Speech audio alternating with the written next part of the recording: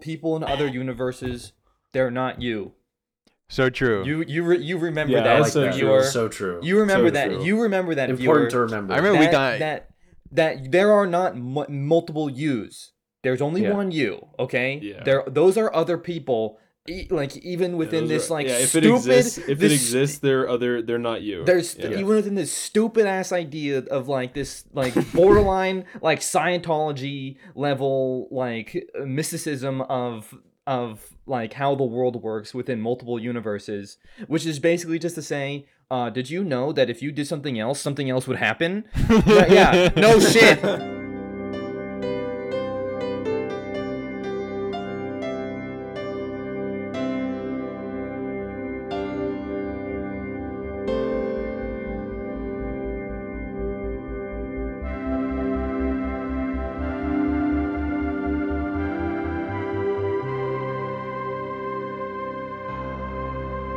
Okay, this movie... Oh, first we gotta do that. Yeah, can someone do it, please? It's always you, dude. We gotta do it. And that's our song. It's been a long time. Wait, hold on. You forgot something. And thank you, Steven, for making that song. Thank you, Steven. Steven made that song. It was a long time ago, and he made it. By And hand. it still is there. By hand. He didn't make it using child labor. I didn't use tiny hands. I didn't. I used my full-grown man hands. People say a lot of things about child labor and how bad it is, but let's be honest, it's a pretty cute term.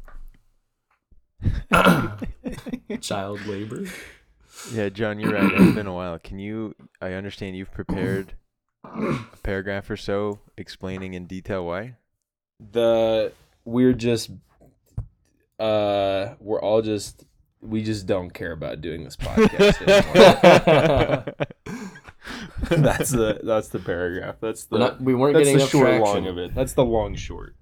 That's the big short. The big short. We should blame the subs. You fucking subs.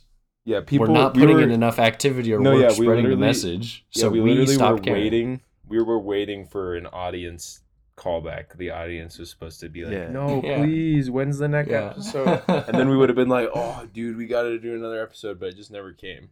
Yeah, we were checking the comments every day, waiting for just one person to say, "Come back" or something. Yeah, who's our please do like Dogville next. Please do. Who's our fan? Who's like. Oh, I don't know. We have a that fan guy. who's like actually comments like and legit listens. Yeah. The awesome guy. It's actually who's not wanted for any crimes. Who we know for a fact is not wanted for any crimes because we looked him up. Yeah. Listen, the true crime at hand is that crime. the whole world hasn't seen Everything Everywhere All at Once 2022 from Daniel Kwan and Daniel Scheinert. Daniels. The real crime... What? Daniels. Daniels. They refer to themselves as Daniels. The real crime is that the whole world hasn't seen this movie and understood and cried tears of joy that Indiana Jones boy has made it back. So true. He made it back. Guys, I know I'm not the only one who was just crying at the Oscars. Oh my god, yeah. Crying. Oh my god. All these incredible movies. The Whale, Everything Everywhere All at Once. Okay, these big wins for actors who from now on who we all thought, oh, they're gone, and now they're back. I thought they were gone. They've been given I thought they were gone. I thought they were gone, but they're back. They were given a chance, and they shined. And brighter than you could believe. Brighter than anyone thought possible. Yeah. And I'd say these movies definitely belong in the same sentence. Oh, that's hilarious. I think they're like opposite movies. Yeah, Troy, look, before we get too deep into absolutely, I don't know what anybody's sentiments are, so I have no idea what just kidding. I know what Steven believes. I know Steven. I don't know. We don't want to get. I don't know how you feel. So I can't. I like feel bad if I'm like participating in this because I feel like I'm either agreeing or disagreeing with something. Yeah, you're going in blind. I'm going in blind right now. You're gonna have to actually We're flying blind. We're flying blind. Okay. Anyway. Well, I like the first part till you brought up Whale because I would use Whale to talk about why Whale is better than Everything Everywhere All at Once in a radical way. Maybe we can. Yeah, maybe we can get there. We can spend some time. We will get there later. Mm-hmm. I don't think so. Maybe at hour 4 or 5, I'll run out of positive things to say about Everything Everywhere All at Once. By the way, we don't have about the Whale. We do have a somewhat limited amount of time here. Oh yeah. So we got to get to some juice, and I also just quickly want to say, I am scared about this podcast and about my takes on this film because, to be honest, I've talked about them a lot, and I'm kind of just getting tired of talking about it. And I have a ton of notes.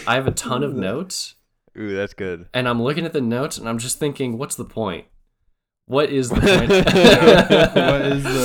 Well, obviously. Yeah. So, anyways. It's time but I'm excited to talk about it. It's time to be kind and share your thoughts.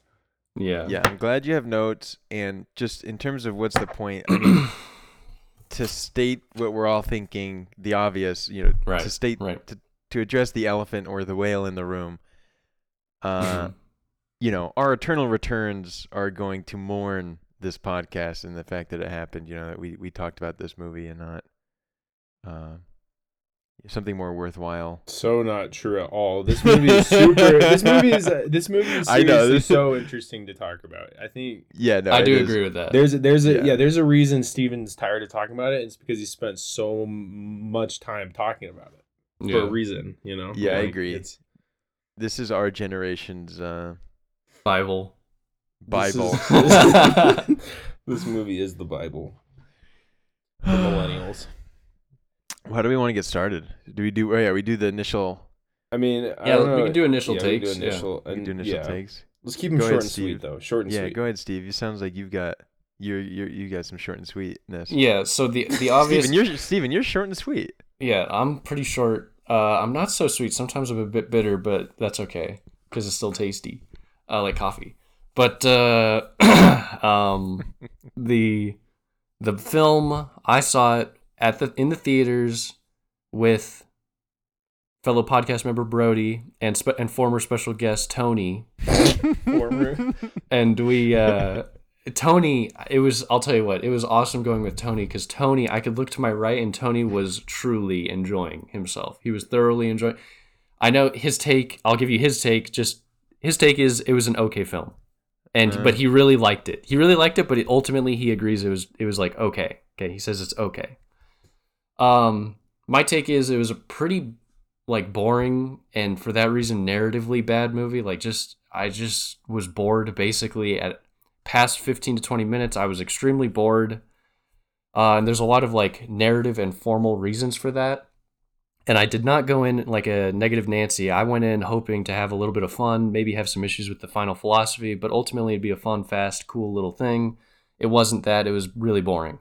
And then at the very end, of course, the philosophy grates me, and it was a problem. The philosophy ruined things.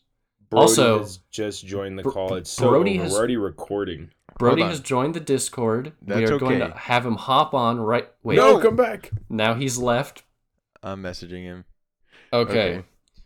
That basically wraps up my introductory thoughts. It was unfortunately boring in a way that I did not expect, and of course, the philosophy grated on me. And the primary reason why it's boring is because the film dedicates so much attention to its morality / philosophy that it's basically inseparable from the form and content and philosophy are all inseparable in a way that I will just briefly say is the problem of allegory. The film follows a narrative sequence like allegory, and allegory has faults and benefits. It has things that it can achieve uniquely. This film did not achieve anything special through allegory. The allegorical method that it subscribes to ends up hampering it. End. and QED. I can say my thoughts next. So I watched it in theaters at first when it very first came out, and then this morning I watched most of it. I wanted to watch the whole thing, but I did not have time. But that's okay. But yeah, I very much enjoy watching this film both times.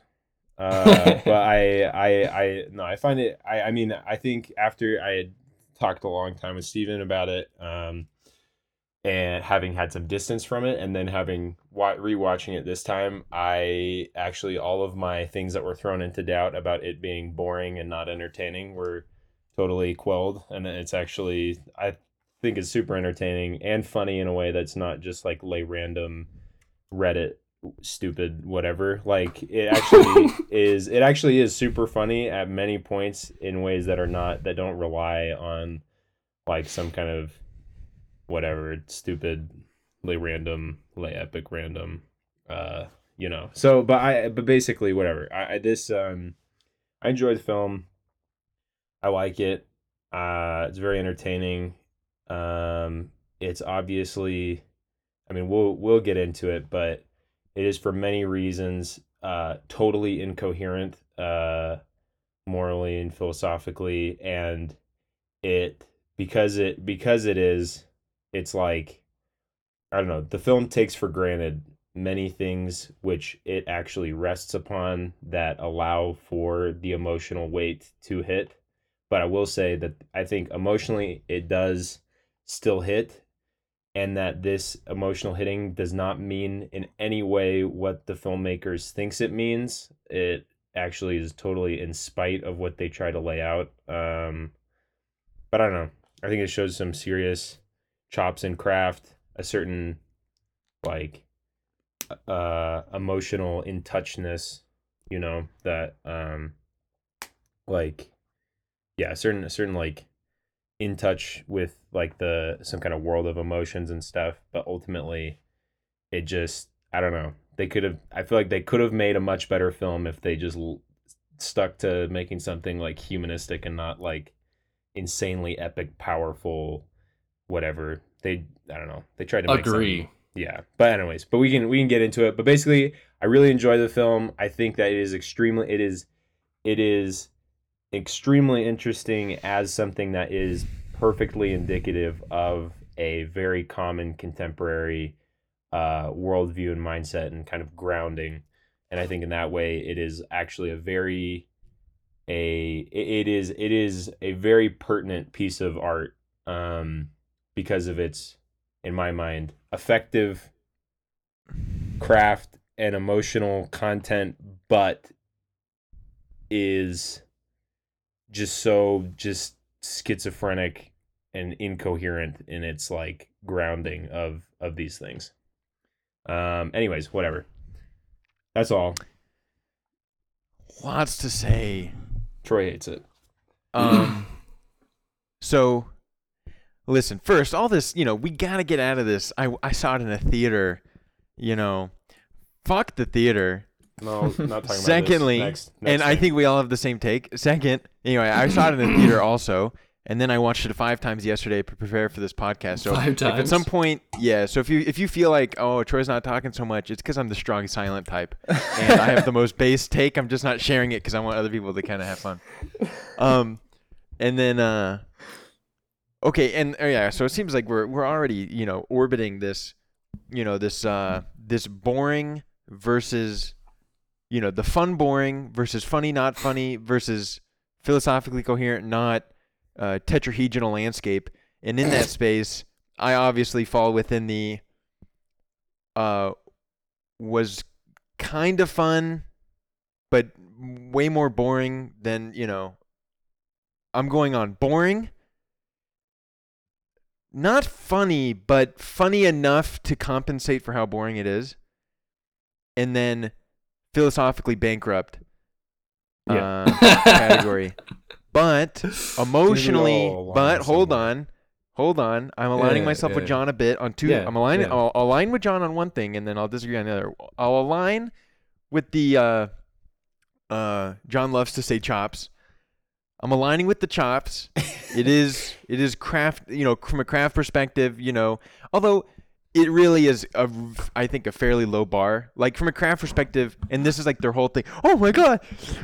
Okay, dude, when the aspect ratio changed, I came. Okay, but that's not fair.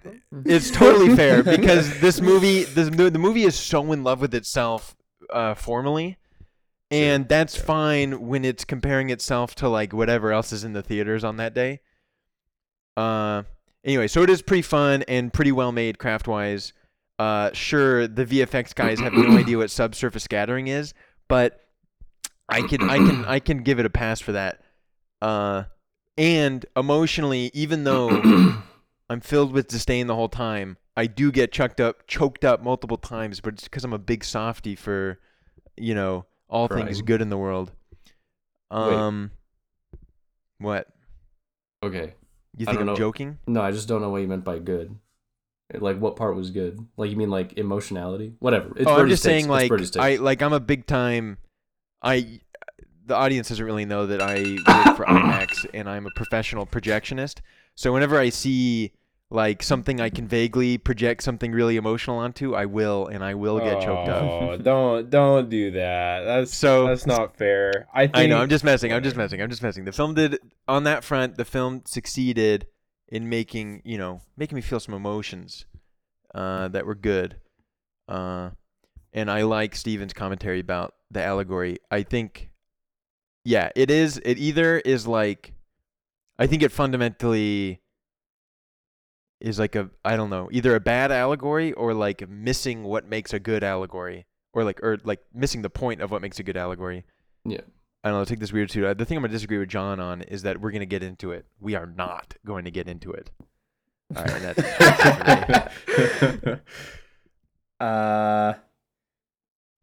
I'll keep it pretty short, pretty sweet.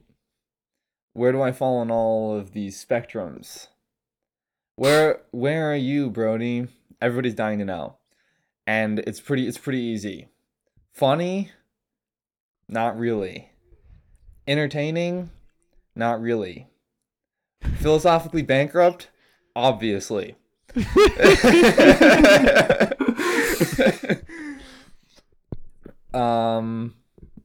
Yeah. I guess I'll leave it at that for right now.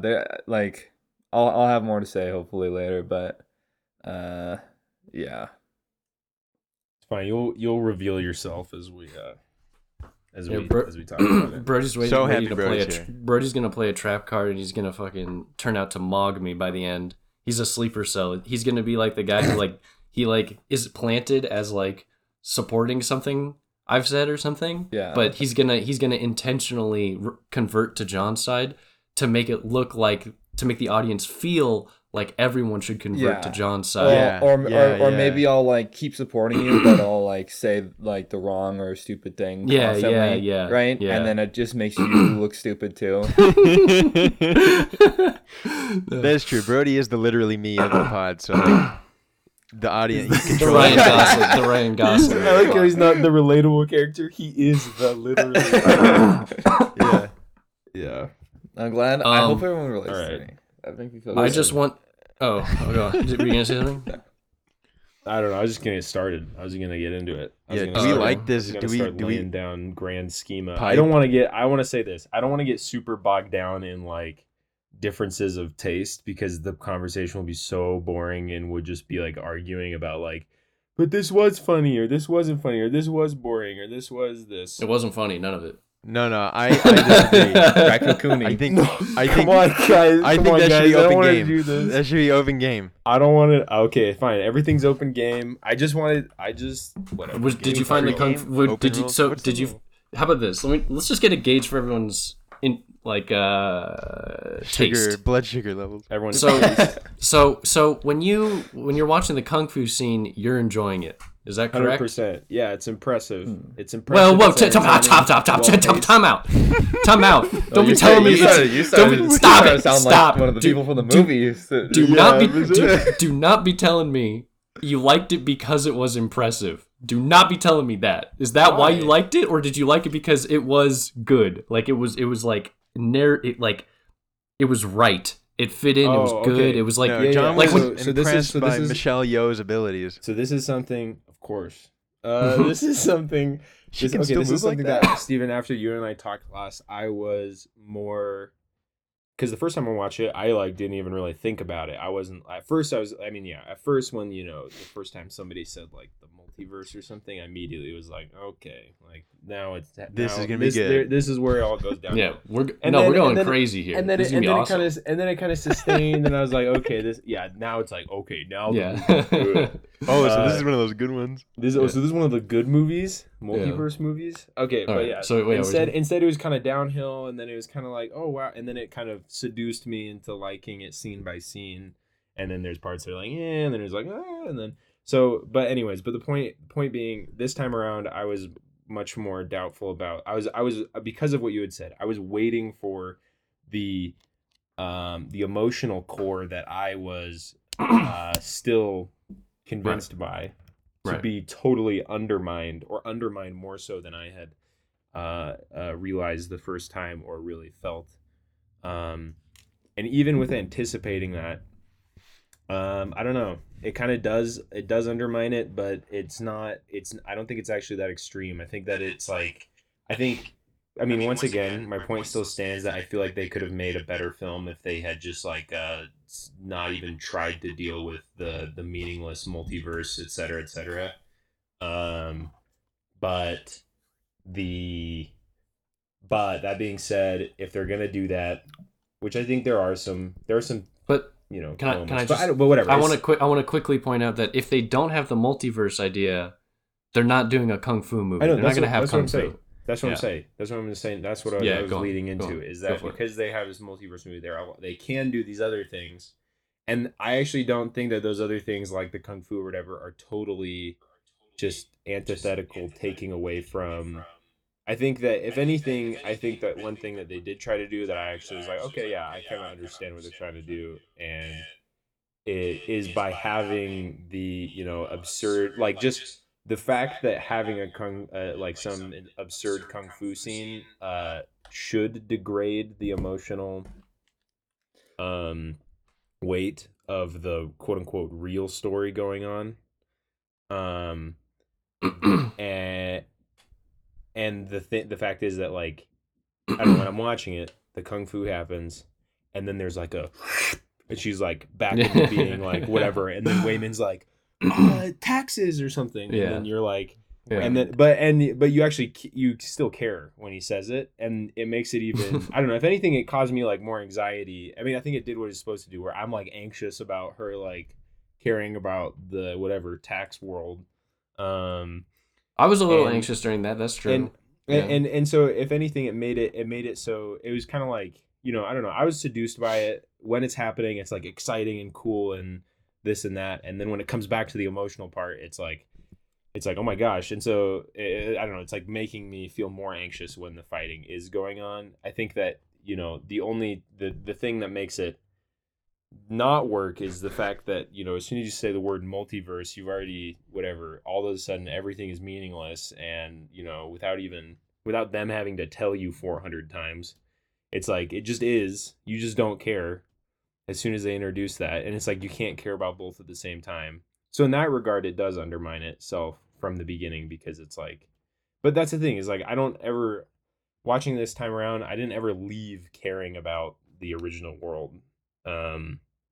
It was like I don't know, I viewed it more with the allegorical kind of aspect in mind, where there's this whole multiverse meaningless thing is like quote unquote not real, even though they still kind of claim it is real, and even if like Israel quote unquote does Israel, even though it doesn't happen or whatever, even if it doesn't, I don't know, it's just whatever. We can get into that. That's like a mess. But basically, I enjoyed the kung fu. I don't think it necessarily took away from the ultimate point. I think it actually was effectively utilized. I just want to say, any criticism I have of the film is hardly associated with the kung fu itself. I was literally just trying to gauge like an interest. Like I just want let it go down on the record that John liked the kung fu scene. I just want everyone. That's all I'm trying to get. I want to go down on record and say I just want to get on. that long to say. Yeah. 30-minute response later. Wait, so you did like the kung fu? Yeah, I just want to get on record. I did not like the kung fu scene, but we're talking about taste. Look, I've also realized that kung fu and action movie, or like maybe action, not just like Die Hard action, but like imagine John Wick, okay, the action movie. These are different than kung fu.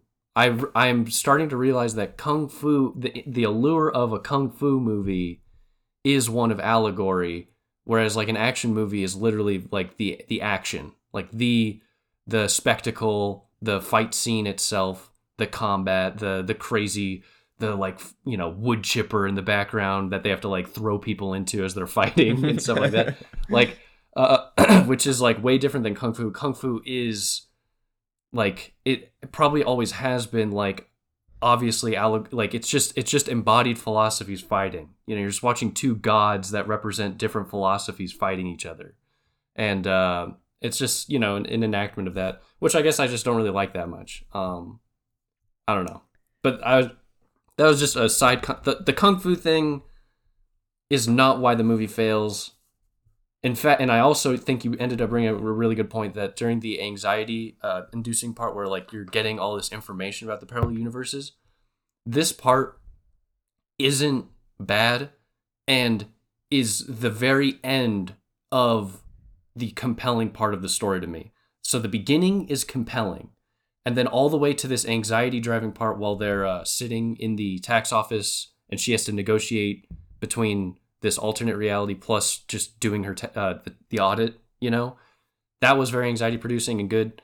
But basically after that, I just think it got really boring, and I can explain why. I don't know if anybody else wants to say anything first. Yeah. Four's yours to me. I kind of want to hear Troy, the silent but deadly type, come in and say a little word real quick. Okay, we will kind of just skip past Steven not liking a genre that just happens to only come from a certain region of the world. I think they're American. What? Unironically, yeah, whatever. The kung fu's lame. The real juice is what. Well, hold on, John. Let it go down on the record. To come to your rescue and let it go down for the record that Troy does not like the kung fu. Sorry. Let it go down on the record. Let the man speak. Let him cook. All right, okay, so, but in terms of what this movie has going for it, in terms of why I sit there and watch it and don't turn it off, it's probably the kung fu, and not literally the kung fu, but I mean like this whole second narrative is like, well, I think the real beef and at the core of the whole philosophy corner of our tetrahedron is the real juice of the movie. But I'm just saying, like, I don't know, the action, so to say, is what keeps it like just stimulating enough, just dopamine inducing enough to kind of sit and nod along, and keep going. I can't imagine. It's weird. I don't know what. I mean, if it didn't have it, it'd be different. But yeah, I mean, kung fu itself is not particularly interesting or good. Let it be known on the record, Troy does not like kung fu. Well, but anyway, so this is to say that I don't know. We're not for the kung fu keeps it moving along. Keeps me satiated. Because it's not giving me anything else. The multiverse thing, I think it's honestly, I can see this movie having this same whole structure, but ending differently, and me being like, all right, kind of based. Dude, like, yes, yeah, I can propose an ending. Yeah. You're right, absolutely right. Because I don't think multiverse, yes. I don't think the injection or the presence of this structure or this whole multiverse thing makes everything meaningless, but the movie thinks it does. And the movie, all this type of stuff, right? So, like, there's all that. And then I think we all have the same take that they should have just made the quote-unquote main story.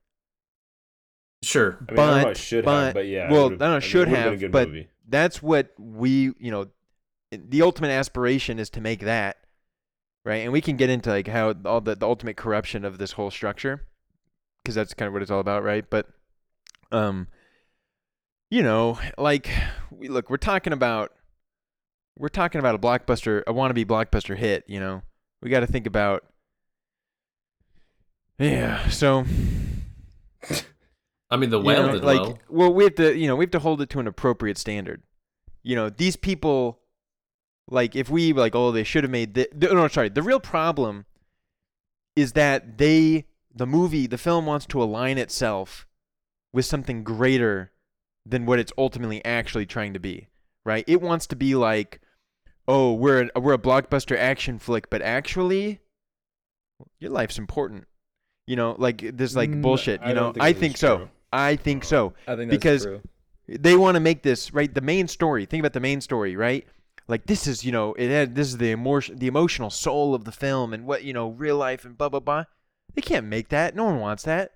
At least not at the AMC theater, right? So let's make it crazy. Let's make it this. We have to make an action movie that actually is kind of philosophically interesting and Rick and Morty. Have you Rick and Morty have you watched interviews with the directors? No, and I never will. Okay, this is their another philosophical divide. I was gonna say the impulse to make the film lay random multiverse action movie runs a lot deeper than a calculated decision. It's not a state of culture or a state of the industry. Oh, you can't get a movie funded. Mm-hmm. These people want to make this lay movie. random. This movie. Like, and that's it.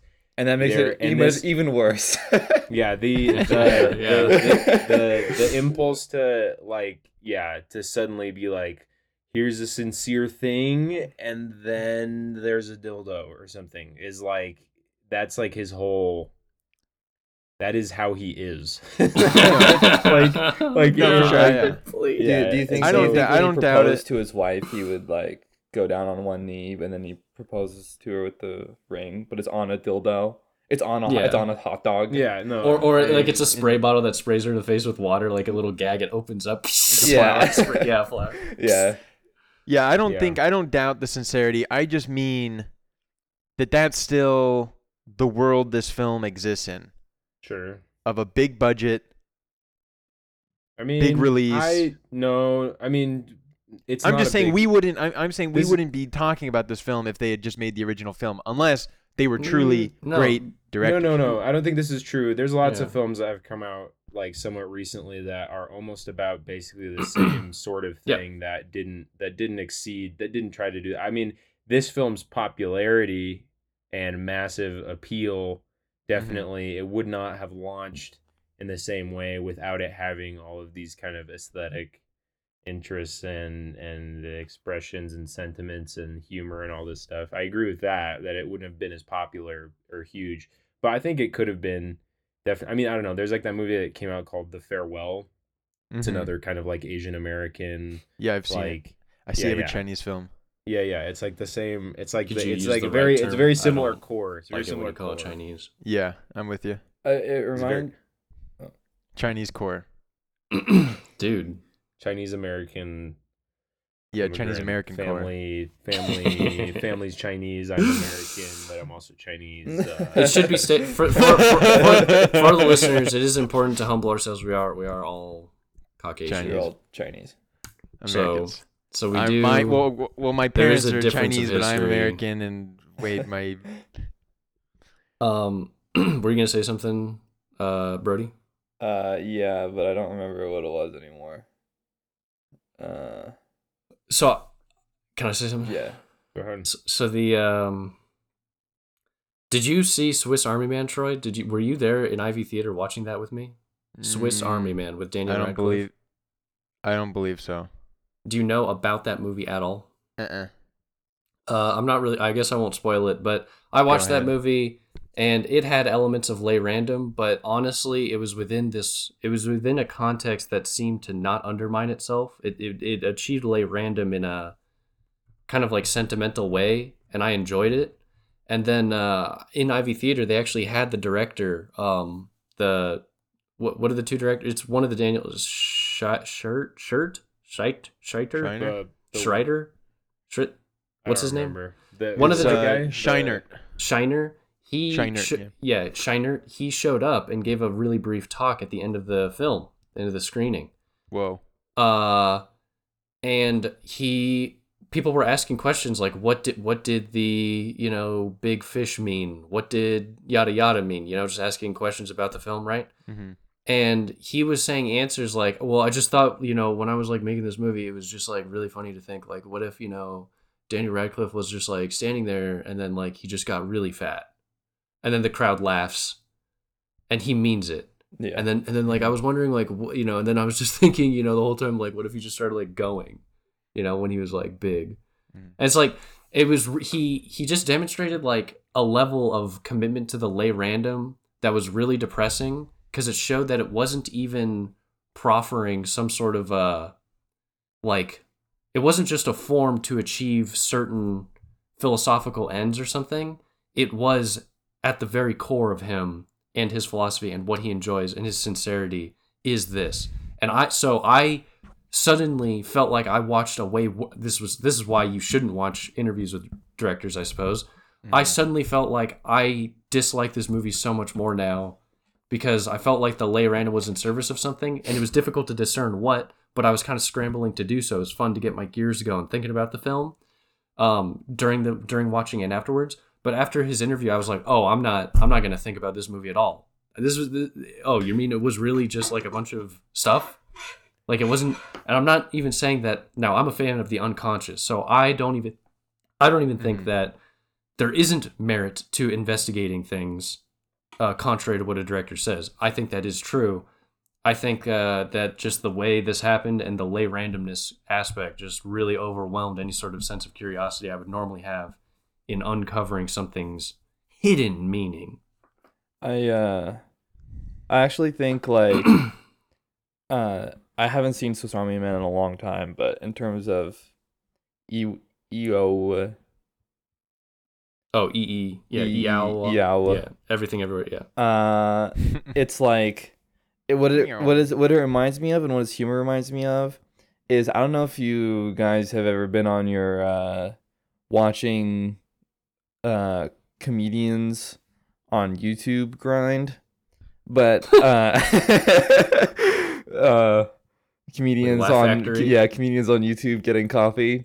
No, not like Laugh Factory, but like skits. Okay. And then every once in a while, you'll come across somebody whose humor has been so clearly been like they're spewing internet at you, but it's in a way that's like difficult to like fully like gauge how like I know this, I feel like, but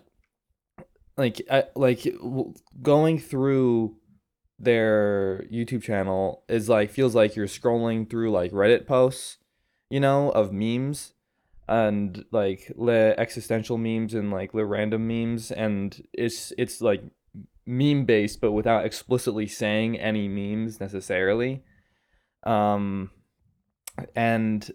so like in that sense, like it's random but only like super constricted within its like very specific, like it's random, but I can almost expect it, as if that makes sense.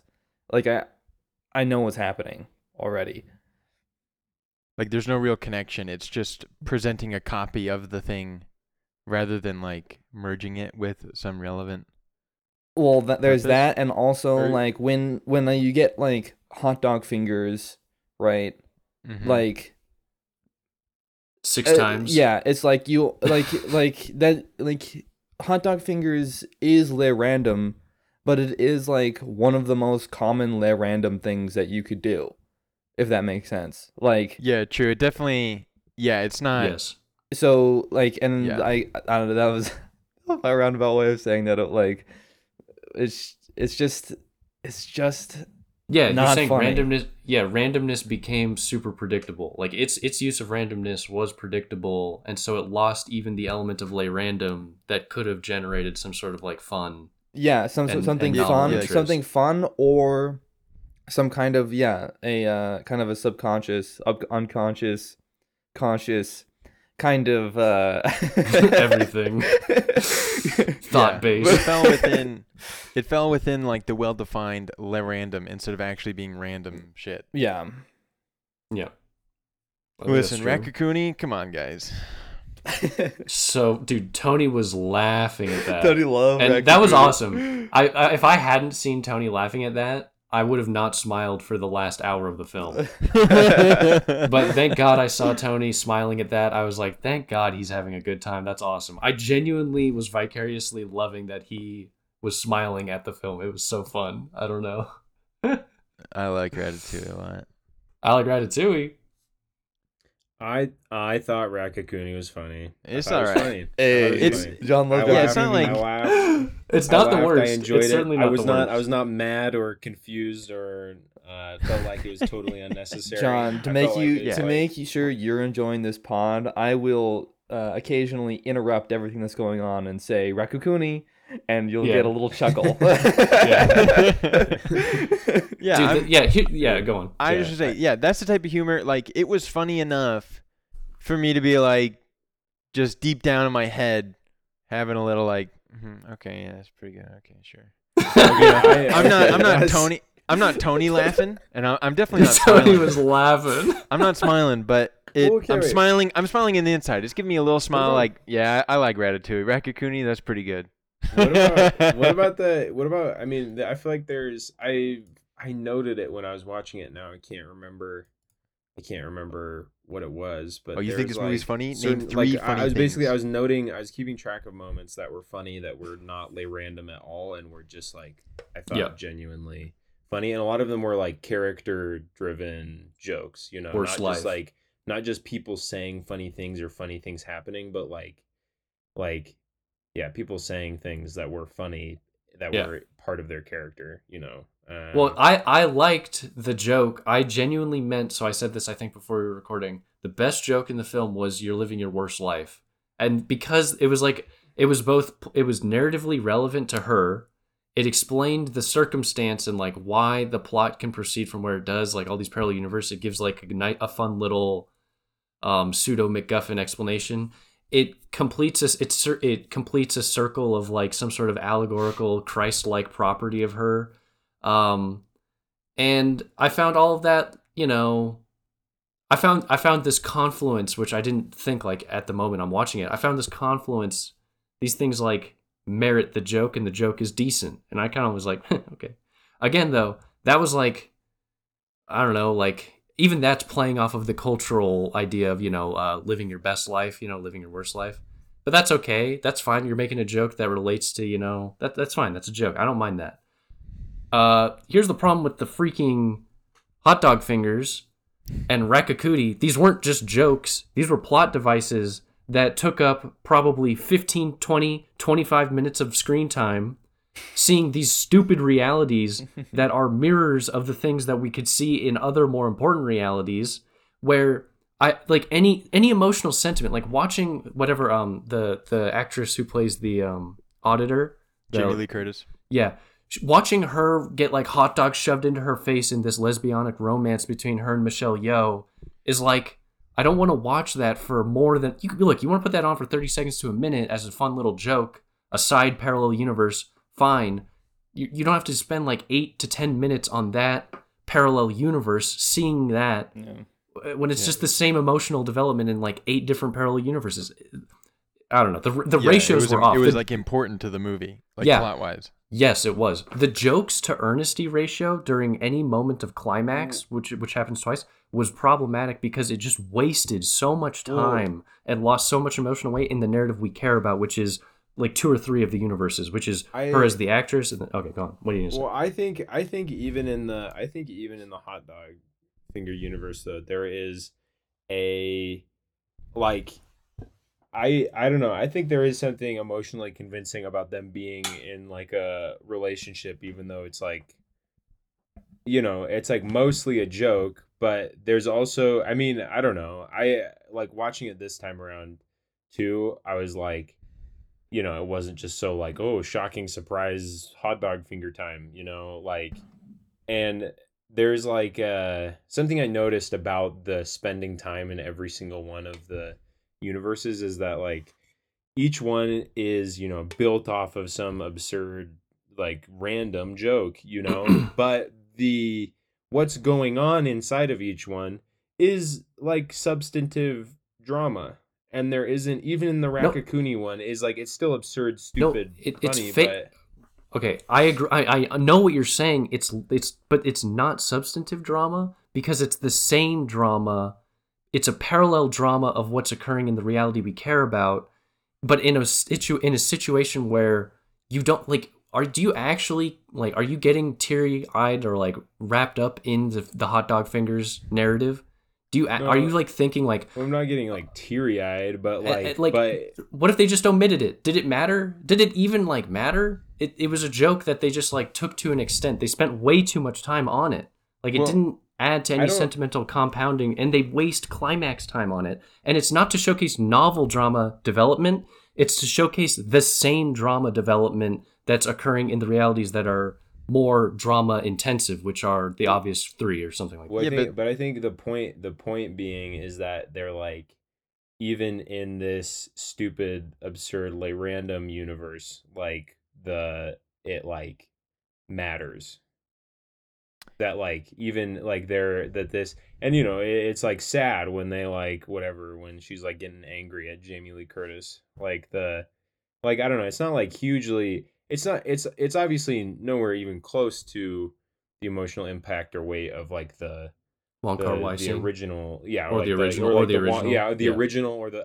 you're gonna whatever. I mean, the hot dog one is like the more extreme one, which and Raccacoonie, I think is, and the Raccacoonie, and in that way, I think is still worth making the point about it. But they obviously are the weakest case for it. But I think that like the point still stands that they are still like their own little things, and the point is that like, oh, it's so stupid and random and blah blah blah, but it like there still is like a sense that it like matters in that world, and that's kind of the point that they're trying to make. And I think that like it's obviously most pertinent, and there's actually something more substantive being said outside, like those, I guess, like the Raccacoonie and the hot dog things, they really are mostly developing this kind of parallel idea that is still being made in the original thing, while the kind of the Wong Kar-wai, like where they never were together, and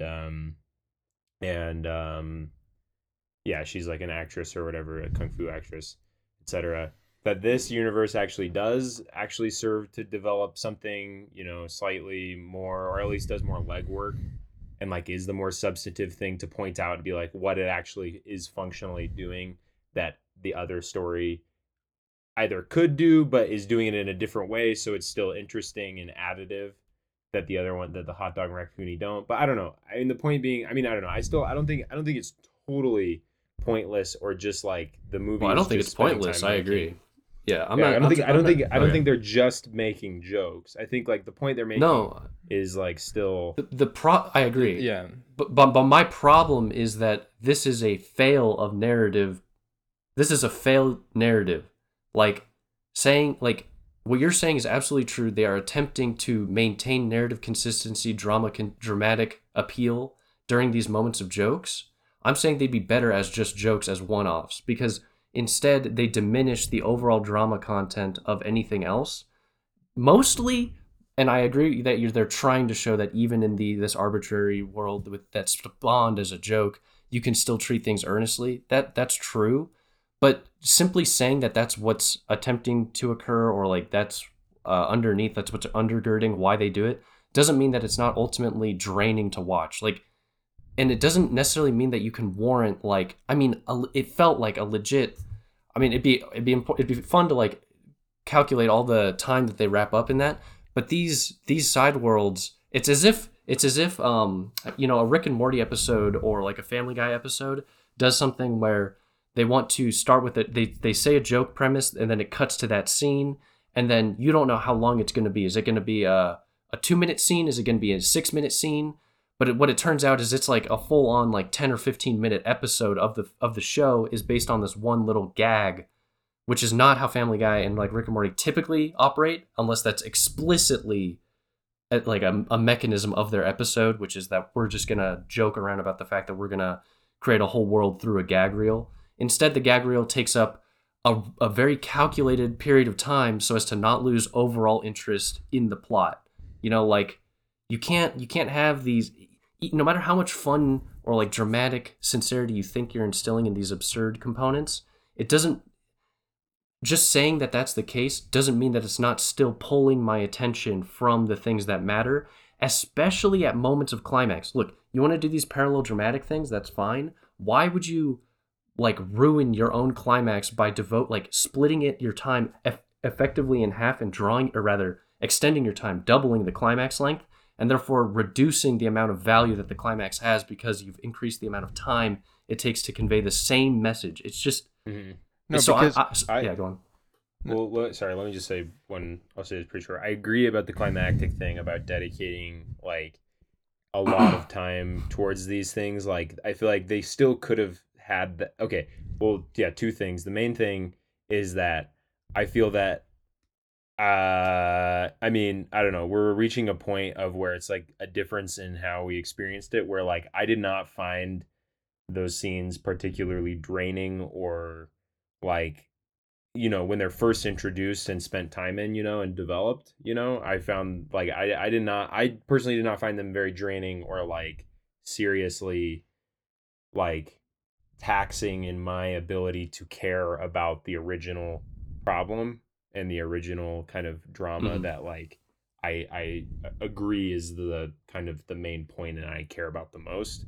But so I don't know. So at that point it's like I don't really know where to go from there as far as just like what is or isn't wrong with it. Because I just like didn't feel that way watching it either time. But yeah,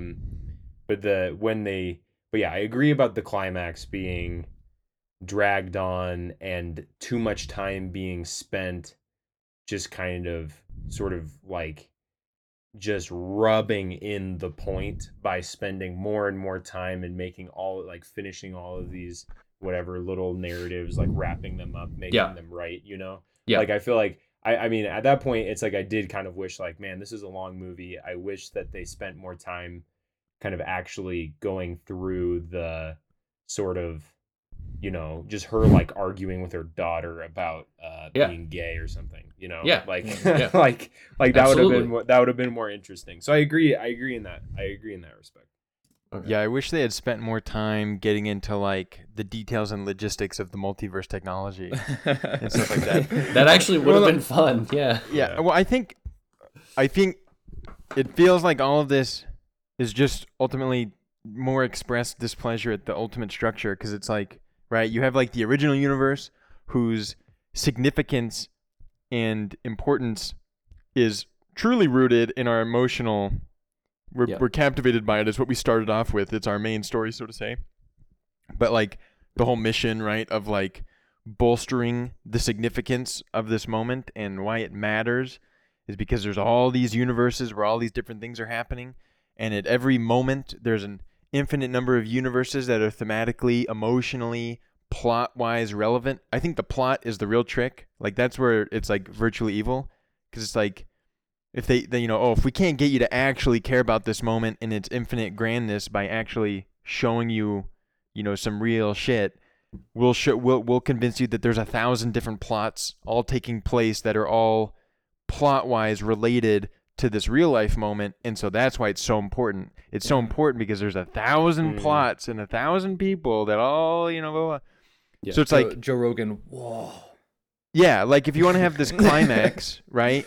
But the reason the climax is so important or matters so much is because there's all these different worlds that are all converging emotionally and plot-wise to this climax, and then you have to split your time to all those different worlds because that's your whole strategy, is to convince the audience that this is really big and important because there's this whole imaginary 100 different plots all taking place.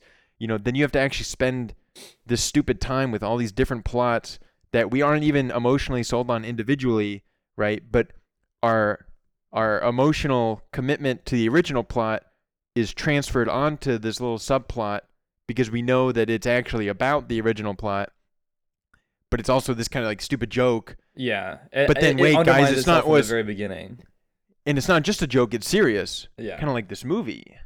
And like just because we're funny doesn't mean there's not something real and emotional and significant about this. But why is it real and emotional and significant? Because it's tied to this event. And why is that event emotionally significant? Because there's 1,000 universes tied to that event. Yeah. Well, why do those matter? Because it's because, and it's like it's almost, so anyway, like the hot dog finger stuff is like whatever, and I agree with like Brody's point, like it's not even like it isn't actually crazy kooky enough for me to like really like it. It's just like, oh, okay, this is random. Hot dog fingers. And also it's like kind of a waste of time because what I actually care about is not this, but then I do care about the hot dog fingers a bit because I know it's about the thing I care about. And like all like sure. I mean imagine just making like a constellation film who's right you want to have like 50 sub narratives to bolster the ultimate grand importance of this like climax where it all comes together, but the byproduct is you actually have to try and sell the audience on 50 sub narratives, which you're not going to be able to do. Well, because you don't have the time, you don't have etc. Not only that, but like let's say they could sell me on 50 sub narratives, okay? Which, they should have. John says the movie's too long. It should be 50 hours long. I want to watch 50 individual universe movies. Like, I mean, there would be actually like if there's like a series of films in which she lives different lives and you're totally sold on them, and then something. We have officially interrupted Brody. Oh, sorry. Go ahead, Brody. Let's say like you could have been like sold on like all these sub narratives all at once. And so the problem becomes mostly like that what they're leading to you to, and not to open the Pandora's box of the floodgates. The floodgates of how corrupt is this movie? Because at this point we're all just going to be talking to each other and self-fellatio about how we all agree that it's corrupt, but that it leads you to nowhere. It doesn't even fill out its own point very well. It's like it like starts to like say like, okay, I'm like kind of on board. I can kind of get with it. Like, okay, sure, life is meaningless, because it's like ultimately vast and whatever, right? Just nihilism, whatever. I'm okay, sure. Lead me down that direction. I don't care. And then it goes, and then they're like, but you should care anyway, says the mom. And then as the daughter's walking up, and he says, because she's in love or whatever, and she says, don't you understand? It all ends in the end, right? And blah blah, starts to march up the stairs, and it's like, okay, that is like the nihilistic, like this is following its own logic and its own argument, and like trying to push itself. It appears, right? As much as I don't even like this line of thinking to begin with. And then it just ends. It's like, what you, and then she like stands up and she's like, we should be kind, and then like goes through this whole like sequence, and then like really how it ends up climax. And then how it ends up resolving itself like within its own idea of like what it's trying to present you as like in some sort of idea for I don't know, meaningful living, or why you should like not be a nihilist, or I guess positive nihilism, is like it doesn't even fully explore that idea. I'm watching hot dog fingers. Like, there's nothing happening. Yeah. It is crazy how much it fails to even, like, deal with its own concern of, like, its whole, right? It's, like, literally almost trite. Like, the bagel, right? The bagel is, nothing, nowhere, all at once. And in the end, she's like, no, we are actually everything, everywhere, all at once type of attitude. Mm-hmm. But then they finish the movie with her being like, like with the ultimate like, why should I engage in this relationship? And Evelyn says, because nothing matters, Yeah, and it's insane. Yeah, but it's literally like insane. It is exactly the pleb take of okay, like nothing matters, so we can create our own meaning, and it just stops, and it's not like then it says its meaning is the only through line across all meanings is kindness. Right, so it posits kindness as the through line across all possible moral structures that people want to individually make. But the problem is that first, obviously, there's an extreme logistical problem of kindness, and just feels it's such a bankrupt term, like it's so ill-defined, and it obviously just means, in the context of this movie, all it means is giving people what they want. Like, it has nothing to do with because that's all that montage of the stairs is, right? She just gives people what they want in a montage of every single thing, even spanking the guy who's like sexually, the joke about him being like a sadomasochist or something. You're gonna spank him because that's what he wants. So you're gonna give everybody what they want. The problem is that, and this is something I was talking about with John, like obviously the meaningful component, if you've been watching the film at all, is the family structure and the drama, which means meaning. To have watched the film at all is to have already been undergirded and supported by meaning itself, a meaningfulness of the family or of a relationship. You're about to blow the fuck out. And so, like, this, there was at no point were things meaningless to the audience, aside from the random jokes that kept intruding over and over again. The meaning was, the reason we watched this movie was because things are not meaningless, and because the meaning was in the family drama. And of course, that's how they're going to resolve it, is they're going to bring things full circle, and she's going to resolve the drama by saying, it doesn't matter what's going on because I love you. Well, exactly, because that's the meaningful part. You omitted the meaningful part and just resolved it, but you said that it was because it's meaningless? That was ridiculous. Hold on, the film totally appreciates this point, and I think is super consciously both about the world and film.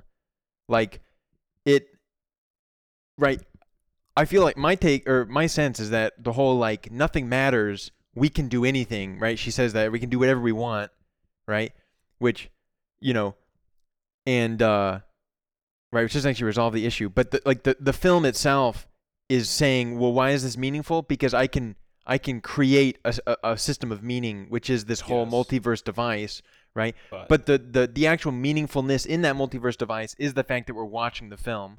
Right? It's like, I can create a story for you that will make this meaningful, which, I agree, kind of undermines the fact that the only reason we even care about that is because we were initially sold on the original meaningfulness of the family drama. Yes. But it's, but like, I'm just saying, like, I think they're clearly aware of, like, the mechanism by which film is making, film is meaningful because of the story and stuff, and we're making this moment in their lives meaningful with all these fake universe stories. And blah, blah, blah. Your former point, the point you had just made, was the point I'm making, the most important point that I was trying to make. And John, I'll let John get a word in, but just that we are sold it's not. I'm not just trying to make a meaning, and the film commits itself to that meaningfulness.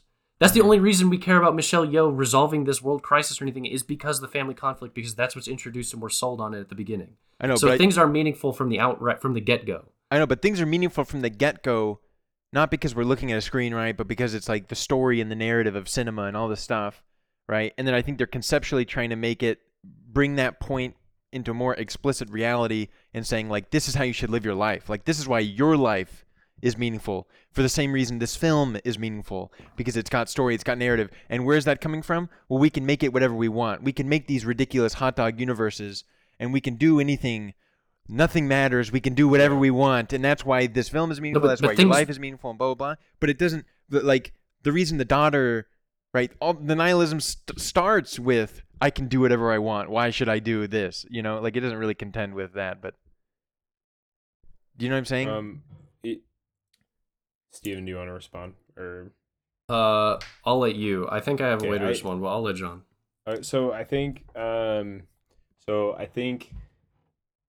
I think that an important thing, though, is that the meaningless, they basically, there's some kind of, like, it's all meaningless, but it actually, there is meaning and it's meaningful, and we don't know why. It's like, totally, there's still an acceptance of there being, I can't talk while this is playing, I'm going to switch screens. I have a turn.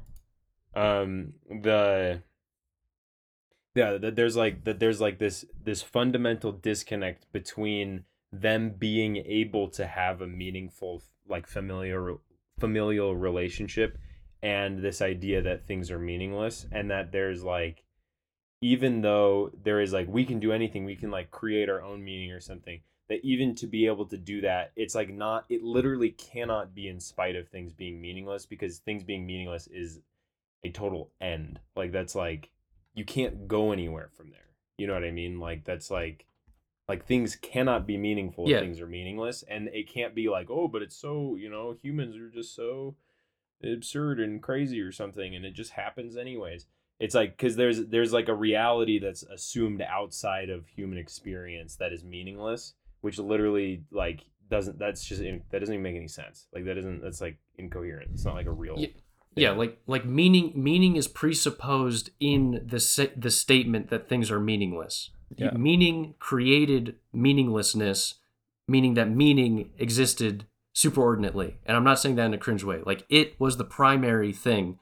Meaning gave way to the statement things are meaningless. And it's the only reason we care about that statement is because meaning already like preceded it. I think that's why the film's like bankrupt. Like, I genuinely think that's like a huge bankrupt philosophical point of the film. It's not like you come to this, things are meaningless, therefore we make our own thing. No, what the real thing that's being said is there is no institution or God which defines what is meaningful, therefore we make our own thing. But the problem is that we already know that it's not that an institution makes things meaningful for us. It's the sociocultural conditions that we find ourselves within, such as having a family structure and things like this, which you can't just break out of. And that's why the film itself never even attempts to break out of. At every point, it wants to commit itself to the family because it is enmeshed in the idea that the family precedes any concept of meaninglessness. And also, is what I would say. Yeah, I really like that. Also, like, it's so funny how, you know, it's sort of like wants to propose you the idea like, oh, you know, so we could do anything we want, right? And then so like there's this sort of like spoiled brat moment where the tax lady starts to walk up and she's like, yeah, and then she like breaks shit or whatever, and like, I could do whatever I want, haha, party, you know? And then she's about to get fucking owned because life doesn't work that way, silly lady. And then she just gets bailed out by her husband, who's like actually like more based, you know, like but it's through his kindness. It is through his kindness, but I think it still completely undermines itself because like you can't just do anything that you want. You can't just like make like and the film totally shows you that, right? Yeah. And then it just sort of like bails itself out through like trying to shoehorn in this kindness narrative, but it doesn't like actually deal with the problem, which is like that you can't just do anything that you want and then also be nice, right? Like it kind of there's the whole be kind thing is interesting because be kind is essentially like the perfect example is the kind of the BDSM guy on the stairs, and she like spanks him because being kind is to do, you know, fulfill others like wishes, subjective wishes, subjective wishes, and that this is the basis of meaning. Which the thing is that that can't exist without there being some kind of something underneath that of how that was formed. You know, it can't just be like, you can't just exist in meaninglessness and then like suddenly just form. So I don't know. It's like you have like first you have like meaninglessness, and then what literally can't logically follow is this kindness thing because it can't exist. And then kindness isn't even the, you know, the principle that is underneath the familiar relationship working out either, where it's like some kind of respecting of each other's worldviews. Like there's still something that is like, I don't know. There's still, I don't know, whatever. It's just like, it tries to take this, start with like meaninglessness and then like kind of build towards the family thing. And it just doesn't, it can't go there.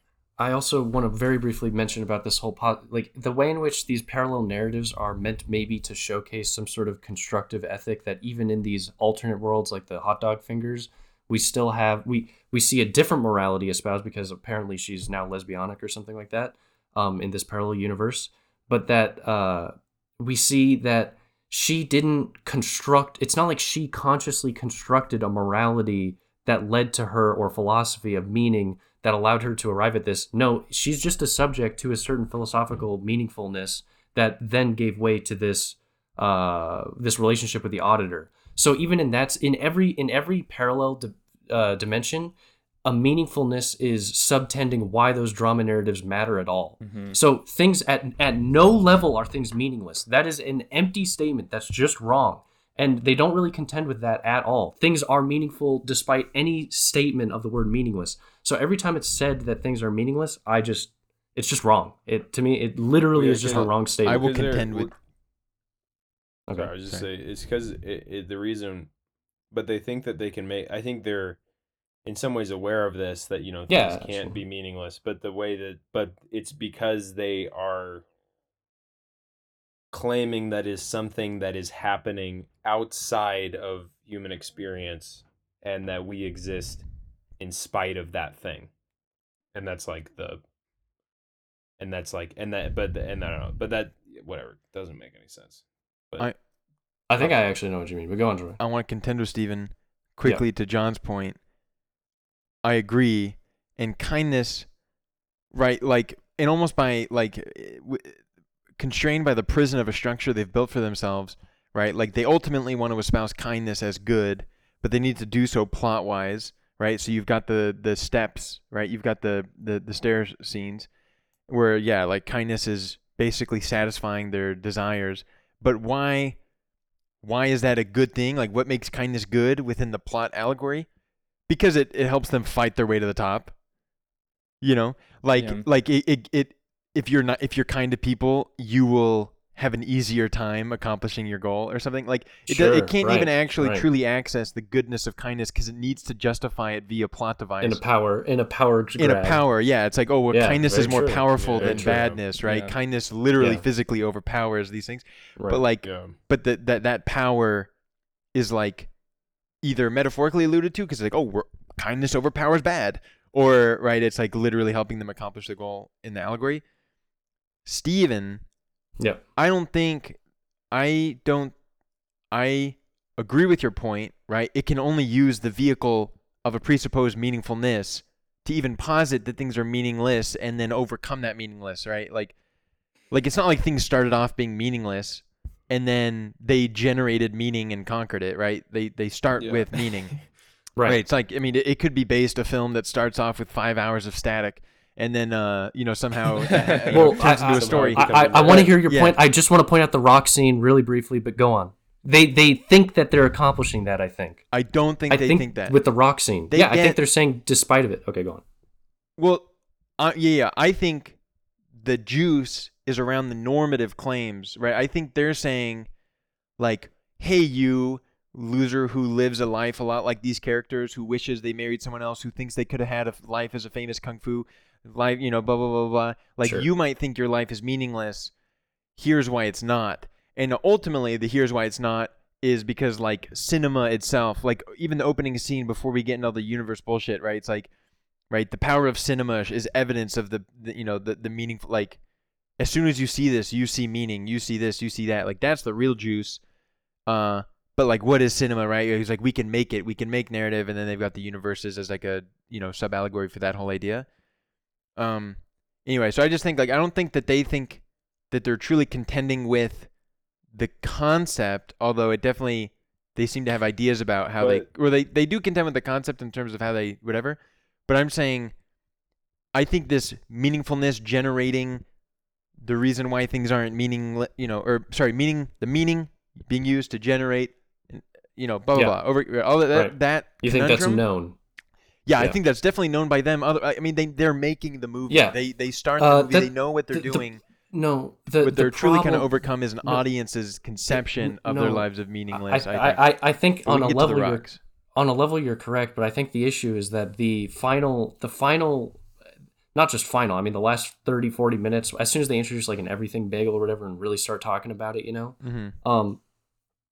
they keep trying, like, one sec, I got blue windows.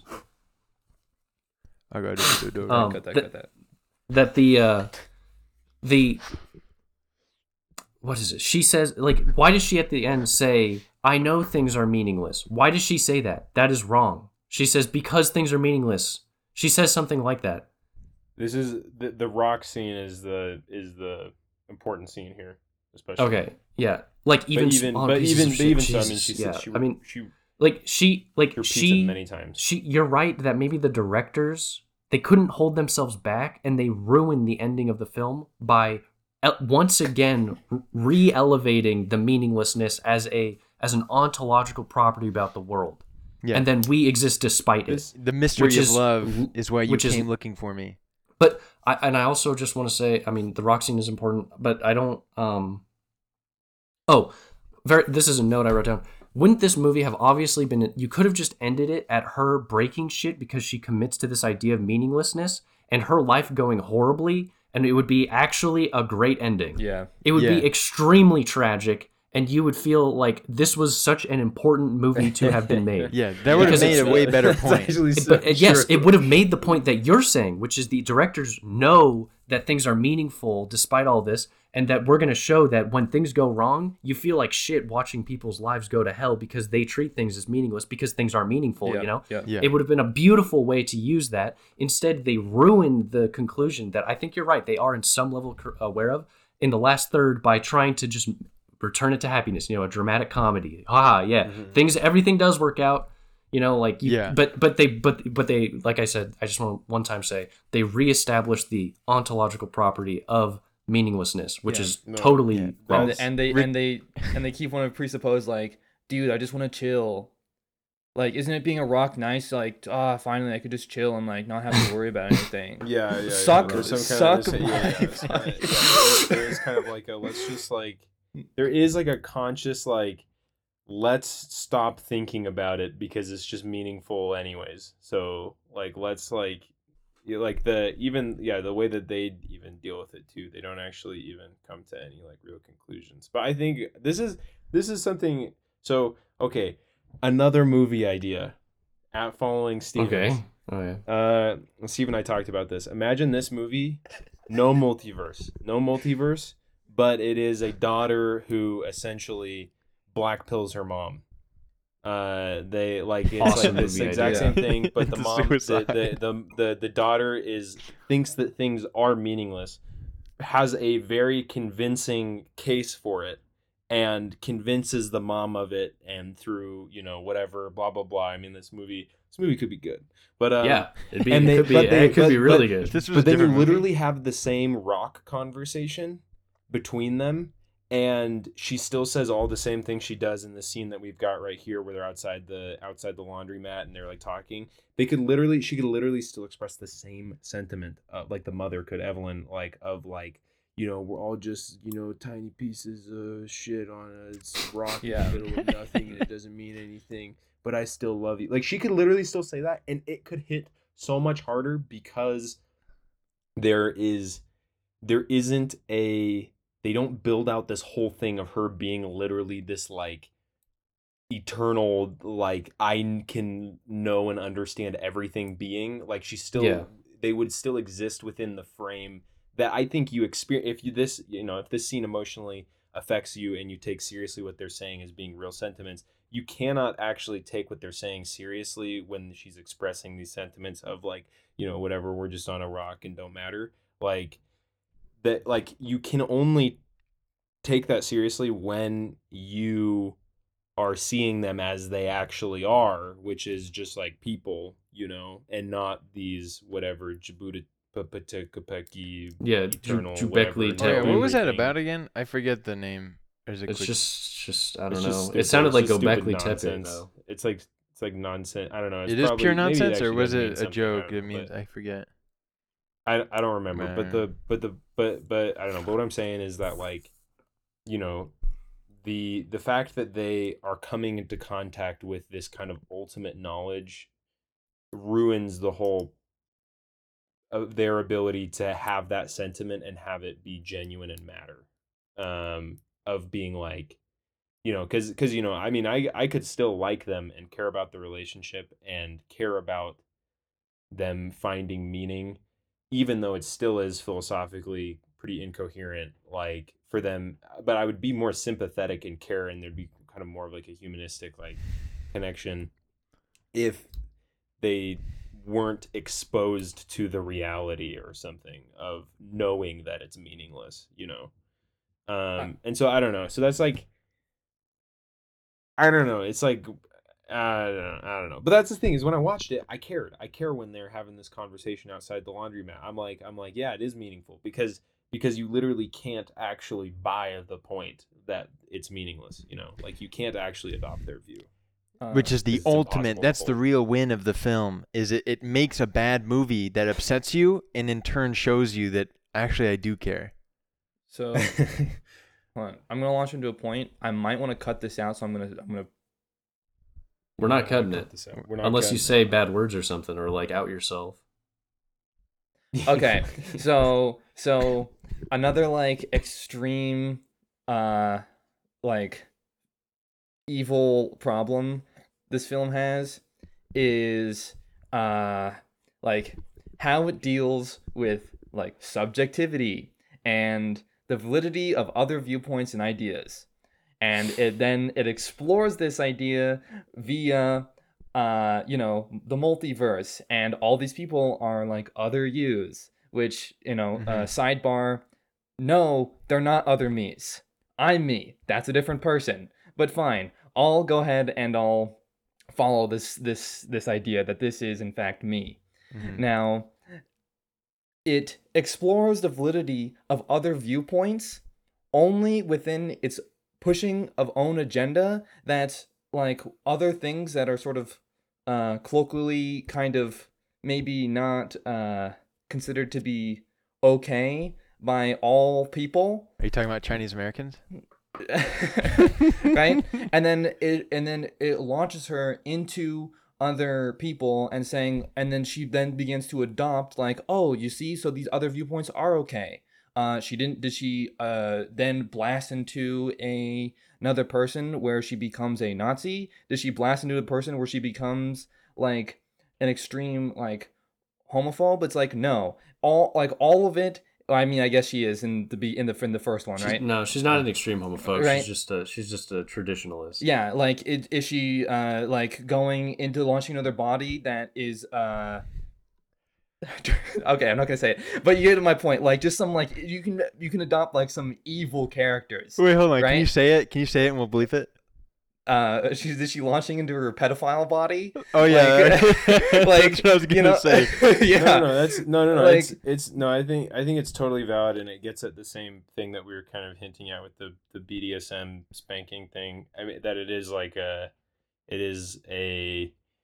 the morality and your choice of how to do things. That there's like a universal like fungibility of what you decide is right, that like literally, yeah, which it doesn't even believe in, ultimately. I mean, one of the people on the stairs is a Nazi whose elbow is broken, so he can't throw Romans. So she goes into the universe and like the idea is his arm, and then he does it, and she yes. Like there are obviously like just acts of unkindness. Like you can obviously commit unkindness, and it is the right thing to do. It just seems so obvious to say that. Yeah, but it's like the film itself doesn't think it's obvious. They don't, or the film thinks it's obvious, but the characters don't. Well, the thing is that like, day to day, the kind of having your moral axiom to be kind is actually, not horrible, like that's not bad. I mean, day to day that like actually functionally is probably like you can function most of your life like, being kind, but it doesn't actually, and that being like, your main priority, like to be kind. But like, I don't know, Steve and I talked about this when I very first watched the film, and he hadn't, and I was telling him about it. I was saying like, it like if he had said do the right thing, like that would, instead of be kind, like that actually, it doesn't contend with or get at all the actual like it doesn't actually contend with the meaninglessness or anything, or where do the right thing or what the right thing is or where that comes from, but it does at least presuppose a right thing to do that is not just this kind of universal respect for like some kind of other people's desires. Yeah. No, well, I think that point is actually great. I feel like they're synonymous. Just want to say that's my point. Like I think they're functionally synonymous. Of like, if he had said be kind versus do the right thing, they equally fail to address the root issue. They equally don't actually mean anything. Like they're both so vague and unspecific that they obviously mean different things and they mean something, but if he had said do the right thing, it would have been more obvious to audiences or whoever that it's like, wait, what? That doesn't, No, I kind of think the opposite. I think doing the right thing, it is more ambiguous and strange, but the good thing is that it at least presupposes that there is a right thing. Yeah. Well, so does be kind. The presupposition no, it doesn't. Is that be kind is the right thing. Because kindness is a false specificity. The problem with kindness is it doesn't embrace its ambiguity, because it also presupposes some sort of so the right thing obviously is like an older world view, because it implies some sort of guarantor of what is right. Okay.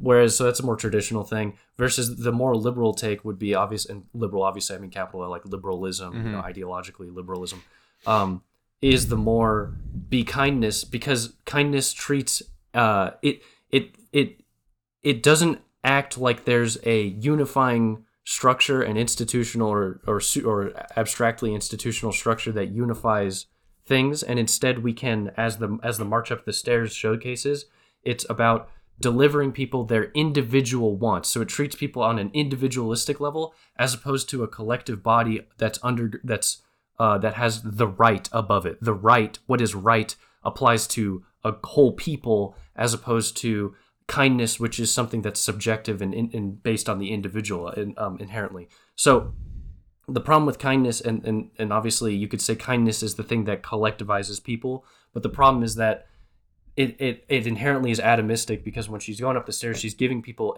a unique thing for each person, and so it implies that it's actually like a fake it's a fake specificity. It is ambiguous, but it seems to offer some sort of specificity, like a code of acting. Whereas do the right thing properly is ambiguous. The only thing it seems to say is that there is something. There is a right, which is important. This is a very different way of treating things. It's kind of a moral landscape type vibe. It would be based if she's walking up the stairs and some guy says, all my problems would be solved and it'd be the most nice thing you could do ever if you killed this other guy. And then one of the other guys says, no, I want to live. And she's like, shit, I don't know. Yeah, exactly. It stops her way up the stairs, and then she's like, actually, never mind. It's just meaningless. And then she gets sucked into the donut hole. I would like that. Even if it would have been whatever, that Nazi joke would have been pretty funny. If she was going up the stairs and establishing this ethic of kindness, and there was a Nazi who wanted, some Nazi shit. Yeah. And she'd been and then just punches him in the face. Even if it would have been whatever, but it would have been still a little funny. If that had happened, it would have, contradicted the point of be kind, but it would have made the which is good. We like that. Coherent. I was gonna say it would have made the film more coherent if she encountered something. I also would have appreciated if so you can make the argument that at least the daughter has been or did go through full nihilism. I would say that she hasn't, because the whole time she's standing outside of the donut trying to look for meaning already within some sort of structure that is already there. But she wants her mom to join her in the first place, which already doesn't make sense. She also is hoping that she will give her something to not be sucked into the donut, right, into the full nihilistic hole.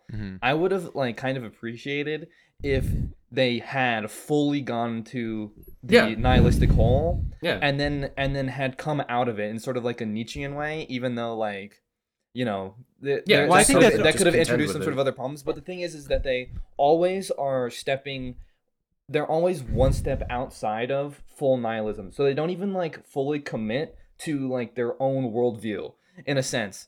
Which is, I guess, what we've been saying, but it's physically represented in that by them just remaining outside of the nihilistic hole. I think they are. I think they think that they did a Nietzschean move, where she's life is meaningless, but we can make our own. I think they think they did. The pleb Nietzsche take is God's not real, but I'm not a nihilist because I can make my own meaning. Yeah, but they don't make their own meaning. Well, there's a mysterious. They make a really shitty. They do a love. They also don't make a meaning. They literally don't make a meaning, but the filmmakers maybe think that they do in some way. But then also the meaning that they do make, that the directors in some way think they made, or they they made sucks. It's like bad. It's like actually a bad and empty thing. It's literally a 2-hour elaboration on the scene in Interstellar where it's like, yeah, love is the answer. Like all this multi-dimensional blah blah blah blah blah. How are we gonna save the world? Love. I was in the theater and I said that exact same line to Steven. Merv, love. Yes. It reminds me of that episode of Rick and Morty. For the record, Brody did say this in the theater too. Yeah, it's exactly what it is. That's awesome. It's like these films dig themselves into such deep holes, and then just need to say the L word, and then it's like, oh, okay. Well, it's like Rick and Morty multiverse adventure. Oh, so life is meaningless? Yeah, but I love you. Oh, okay. They have to default on some kind of they want to like reaffirm some kind of colloquial or like common understanding of what's good or what's that's just like accepted. Yeah, moral landscape mode, same hairstyle. They do it without like actually having to do it. They just like it's they just so say stupid it. They just they're say like, it. They're like literally they're like, look, this literally can't exist, but it does anyways. And it's like but it does. Yeah, but it actually does, and that's why humans are awesome. Oh my gosh. I want to say that I think that so we all agree that there's tons of problems with the way that the directors try to wrap up any philosophical component or any like greater meaning or anything.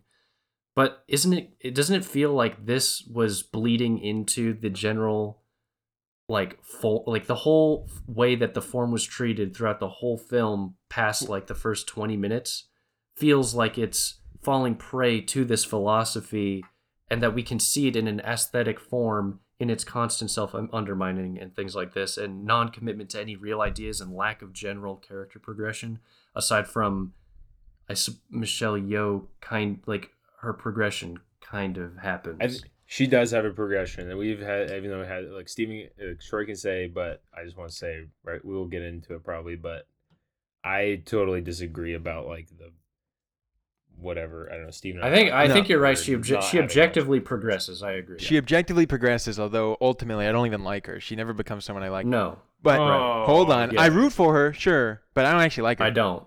I barely do. Yeah, but she does start as like a basically she starts the movie as like a total moron and ends the movie as like a moron who says different things. As a gigamoron. A nice moron. Hold on, a nice moron. I think the big thing of why imagine some more conventional film where there's like a narrative and a story and a plot or whatever, and then there's like some periphery thematics and ideas and philosophies that are getting expounded, and it's like, right, you're not going to watch Harry Potter and be like, oh, this whole movie fails because the symbolic of the phoenix is like a totally false premise.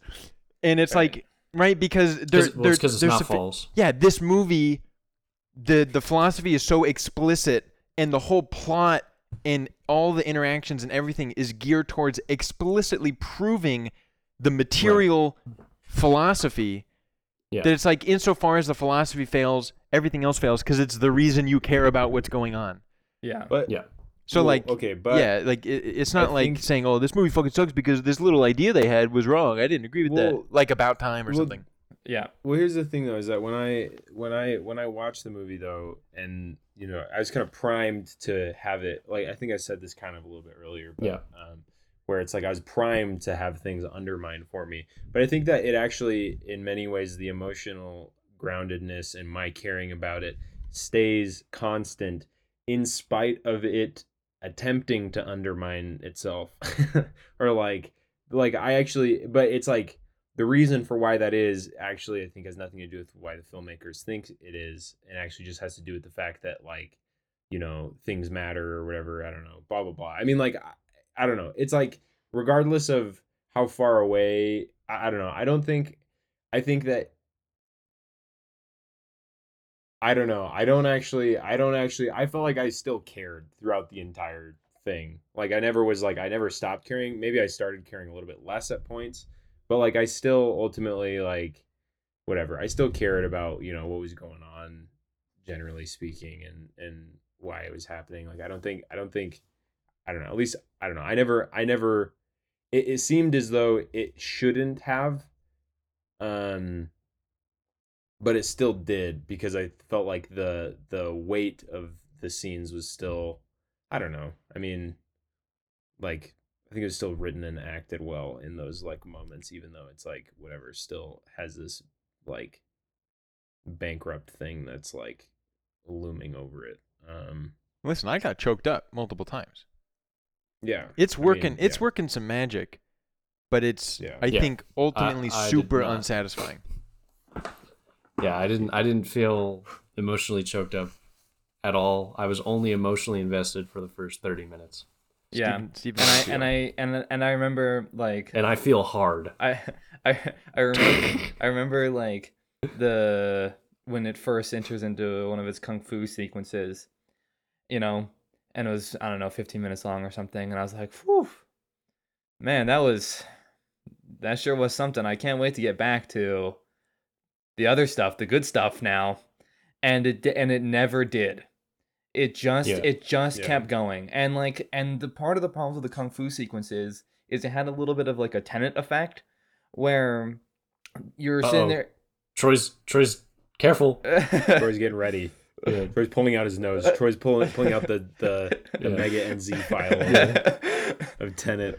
It had a little bit of like a Tenet effect, where you're watching the action sequences and you get caught up every once in a while, and you're like, wait, so this is backwards, but then, and you're like trying to like piece together like how the action sequences are happening, and then you realize like, wait, this doesn't make an entirely whole lot of sense, but then you say like, okay, well, fuck it, right? Like whatever. You go along with the movie and you try and become invested, but the thing is that every single action sequence was ultimately just like repetitive and boring and random, but not even truly random, and it like just felt like the same thing over and over again, with the added like goof factor, you know. So like when he like goes in, he's like trying to get the butt plug in his ass, you know, like I'm just rolling my eyes. I'm like, dude, Jesus Christ, like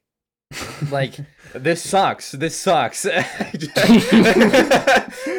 Yeah, Steve. Listen, guys. I did not. This is going in my cringe compilation. I don't really feel. I didn't. Me? I felt this way more so when I first watched it, because I was expecting more to happen with the original plot. You know. Yeah, the story we care about. I kept thinking, man, when are we going to get back to that? When are we going to get back to the that? First 30 minutes, right? Right, the first 30 minutes. So I definitely am on board with that. I definitely am on board with that being the case. But my total disenjoyment, or like just like, oh my gosh, please stop. I don't want to see this. Just do anything else but this. Like, I did not feel that way. Steven, it wasn't that way immediately. It gets that way though. I didn't go in. I did not go in with a negative attitude. I swear to God, dude. I came in not hearing about this movie. I wanted to enjoy the fun parts. I was excited. You know, Steve. You know, when I go to the movies, I am excited. I paid money to go to that theater. I'm not trying to roll my eyes.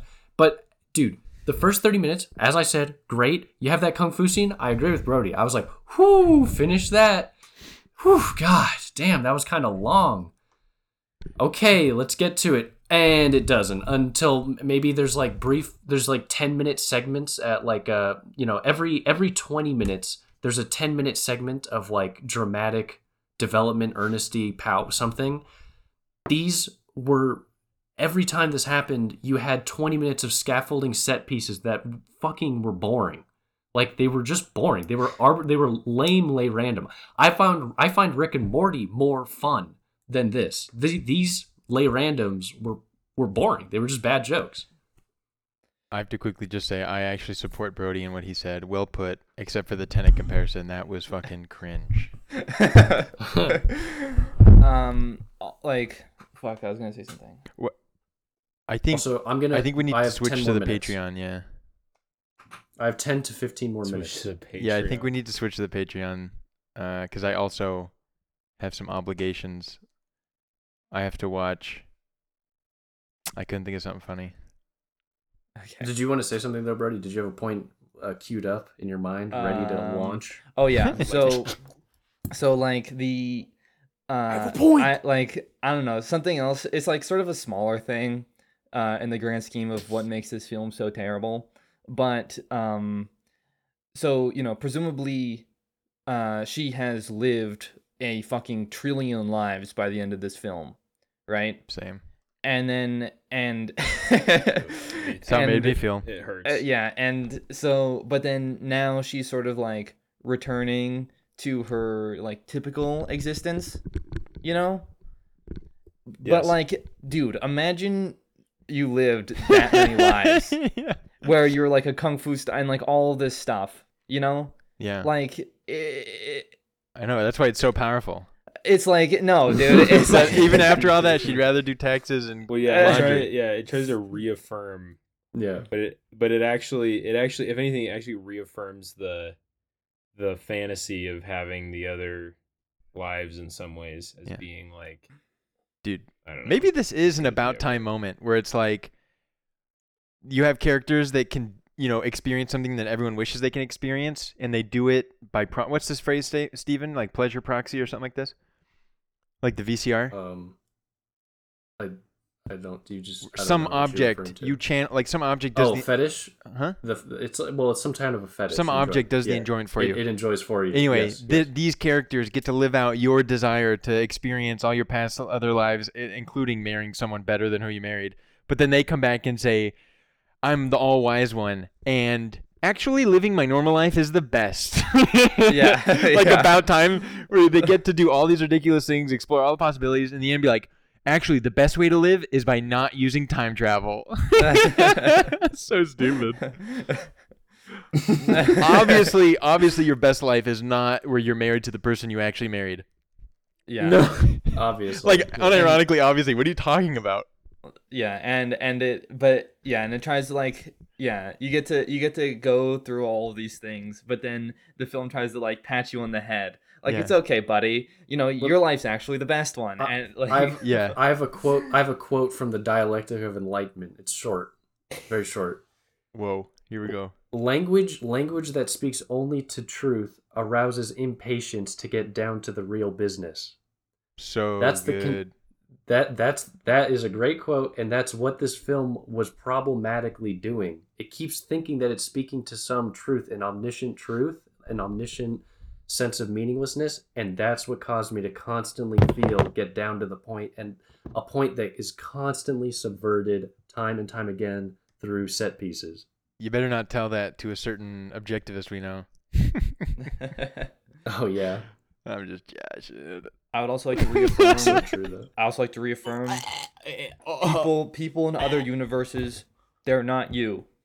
So true. You remember that. That's so true. So true. You remember so that. True. You remember that. Important to remember. I remember that there are not multiple yous. There's only one you. Okay. Yeah. Those are other people. Like even within this like if stupid, it exists, they're not you. There's even within this stupid ass idea of like this like borderline like Scientology level like mysticism of like how the world works within multiple universes, which is basically just to say, did you know that if you did something else would happen? Yeah, no shit. Like, so true. I remember we got all steamed up about a similar point after Dogville. Really? I don't. Yeah, that. Just being like, you are not that super poor person. Oh yeah. Anyway. True. All right, let's wrap it up and we'll switch to the page. Mm-hmm. All right, who's let's go down the list. Yeah, hell so yeah. Nuke first. I get to say what everyone's thinking and then no one will know what to say. Yeah. Okay. Listen, I like to keep it positive, and I want to recommend things to people. So, who is this movie for? Listen, this is millennials. Listen, this is a fine flick, and John just made a subtly good point. Because I think this movie is probably great for the person. Like this will help you if you are a devout religious person, or the type of person who would say something like, "Yeah, life is absurd, but you have to imagine Sisyphus is smiling," and that and that totally satisfies you and can carry you for years. Then this is gonna be really good for you. Yeah, it's fine. Whatever. It is pretty fun. Listen, is it better I secretly enjoy it in the way I might secretly enjoy some other type of sludge like licorice pizza, say, because Come on. it's at least. I'm just so kidding. wrong. I'm just Licorice pizza's hold on. better. I'm just And I kidding. don't even like it much. Doesn't matter. I'm just kidding. Move on. But the real point in that phrase being like, you know what? Like, I like a house. I'd choose, well, not choose, but I like to see a house where they tried to do something kind of special and failed, much more than I like to see like a super conventional colonial, like, how could you have gone wrong? So there is a secret pleasure, That's valid. and at least they Yeah. tried to do something a little fun, Yeah. just like, it's maybe better to watch Rick and Morty than it is, than some cartoon that's just like super whatever. So there, it's a little fun like that. I applaud the attempt.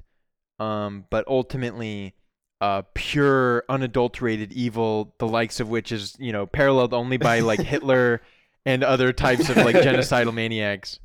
So I think this should be illegal. Propaganda. If it were up to me, I'd make this movie is- illegal. Yeah. And the score is. Oh, and the score is.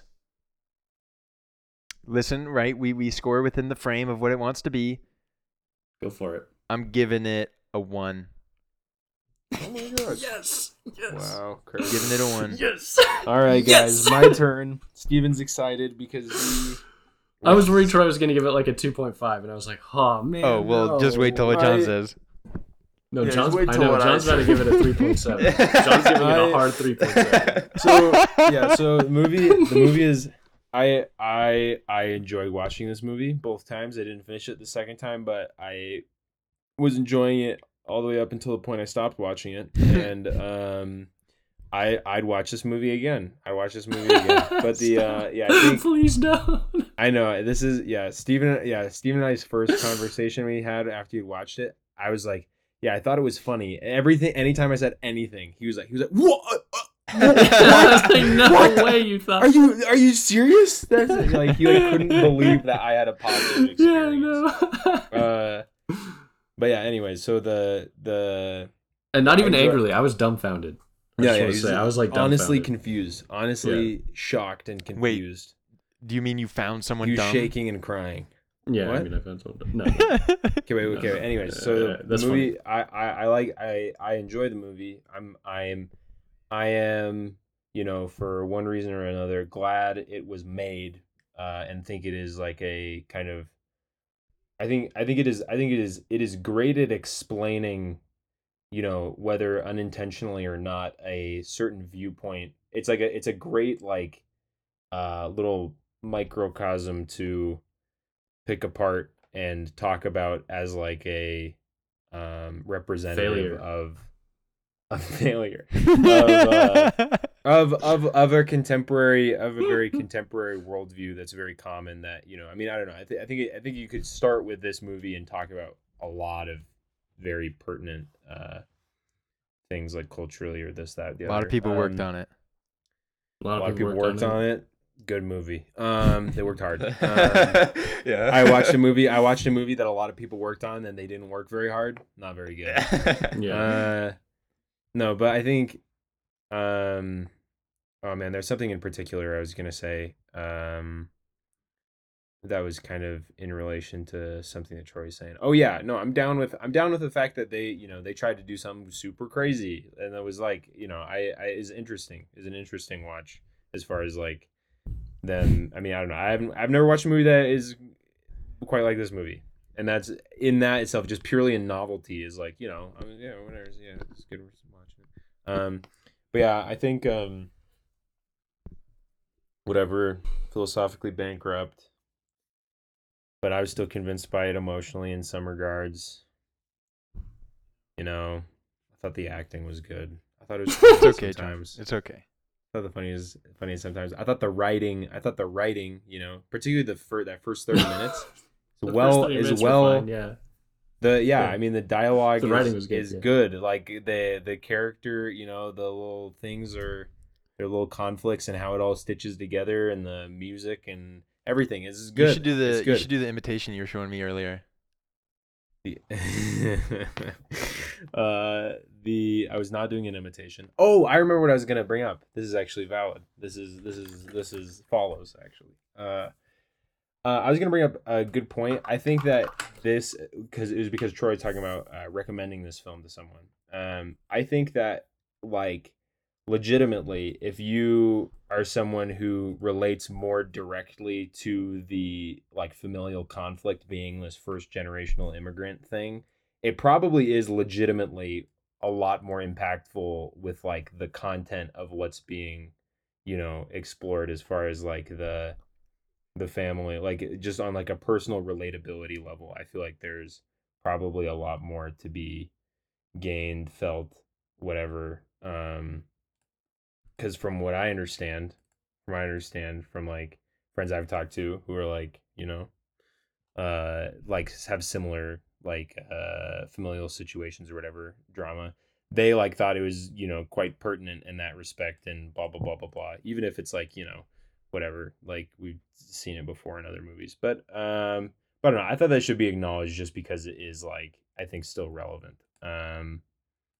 As something that like, none of us can directly relate to, and that's like Troy says no because he's I'm not sold on this point, but I'm gonna let you make your point.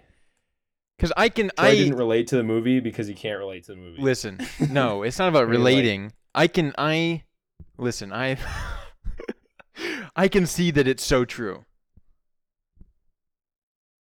I'm not some like boomer moron who has no idea what people are like and how certain situations are like. Well, sure. No, I'm not saying the experience is like inaccessible to you. In fact, like, the fact that there's a film about it, and if the film is good, it makes the experience accessible to you by being a good film or a good piece of art. But like, I'm not downplaying that. I'm just saying like the fact that the film in some ways is not very good, it probably would be more like emotionally.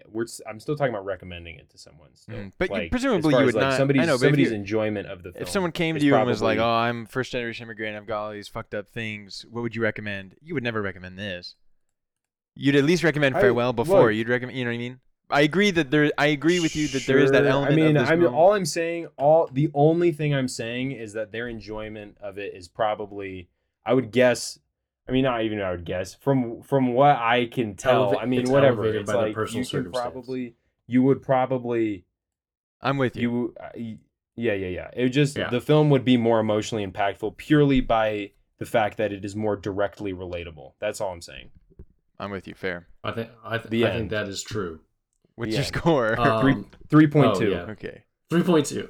All right. Okay. Anyways. And are you guys familiar with what a crush is in relation to a stampede? Yes, of course. Human crush events? No. Dude, I am well read on them. Thing. So a crush is when you cannot breathe because there's something making it so you can't get out of this small entrapped area or something like that. So instead of being trampled and dying, you are suffocated by the sheer mass of bodies in an enclosed area. Or you're being literally crushed on your diaphragm because there's so many people. Shout out to Mecca. Right, exactly. So what I wanted to say is clearly there's a perverse taboo enjoyment in watching a live leak of a mecha crush. Yes. In the sense that there's a perverse enjoyment of watching any live leak of any horrible tragedy. And you're saying this generation is the horrible tragedy. Wait, go on, Steve. And so what I'm saying is that in the same way that there's a perverse interest in watching live leaks of mecha crushes, there is a perverse interest I get in watching this terror of a film, Everything Everywhere All at Once. Yeah. Basically, this movie was bad on so many levels, but I agree with John's point and Troy's point, that it is fun to watch something that's trying to do something fail more than watching something that's not trying to do anything and achieve it in a mediocre way. I agree with that. So I do get an enjoyment out of it in that sense. However, I can't say that that's a testament to the film's quality, but a testament to just this separate abstract quality of what is like, I don't know, like the thought component that we bring to a film afterwards or something like that. Yeah, this movie was insanely boring, pretty mediocre on so many levels. Give it like, a 1 out of 5. And like, it really is sad that Troy thinks this movie is a similar tier as The Whale. No, I don't think so. We never talked about this. We should have a whale podcast. I don't think so. The whale is productive. I don't think so. Productive conversation. Okay. So 1 out of 5, that's my score. And I take back that whole Mecha Crush thing. I just recently was reading about Mecha Crushes. They're so tragic, crazy. And ultimately I disavow any sort of situation like that. That's so sad and bad, and I feel for all the people.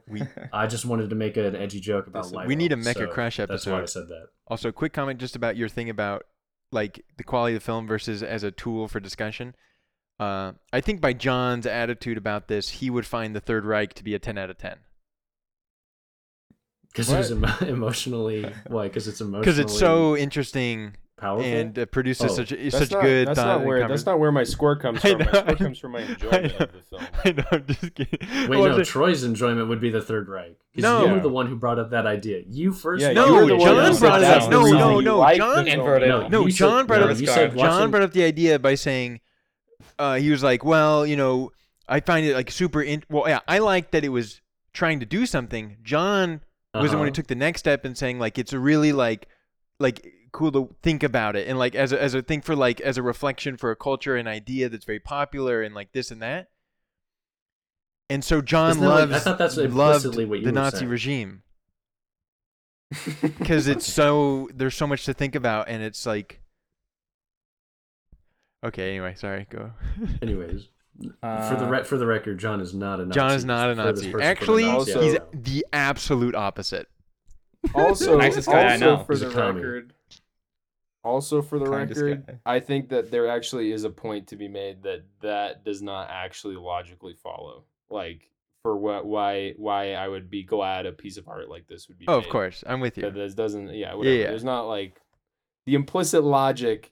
Does not. Yeah, I'm just joshing. It's totally true. I'm happy this was made because it was fun to talk about. I just want to be clear that what I'm saying is still valid. That it's not just like haha joke Nazi, but also John's an idiot. No, not just are you valid. Not just is the idea valid. You are valid. Thank you. One hundo. Okay, that's all I wanted. Dude, I'm the guy who brings up About Time as much as possible. You think I don't love that movie was made? Even though I think it's a negative 1,000. True. All right, sorry. If I could go back in time and take one object with me, it would be a DVD player with preloaded with everything everywhere all at once. And I would then show it to everybody, wondering as a little sociological, psychological, psychoanalytical psycho experiment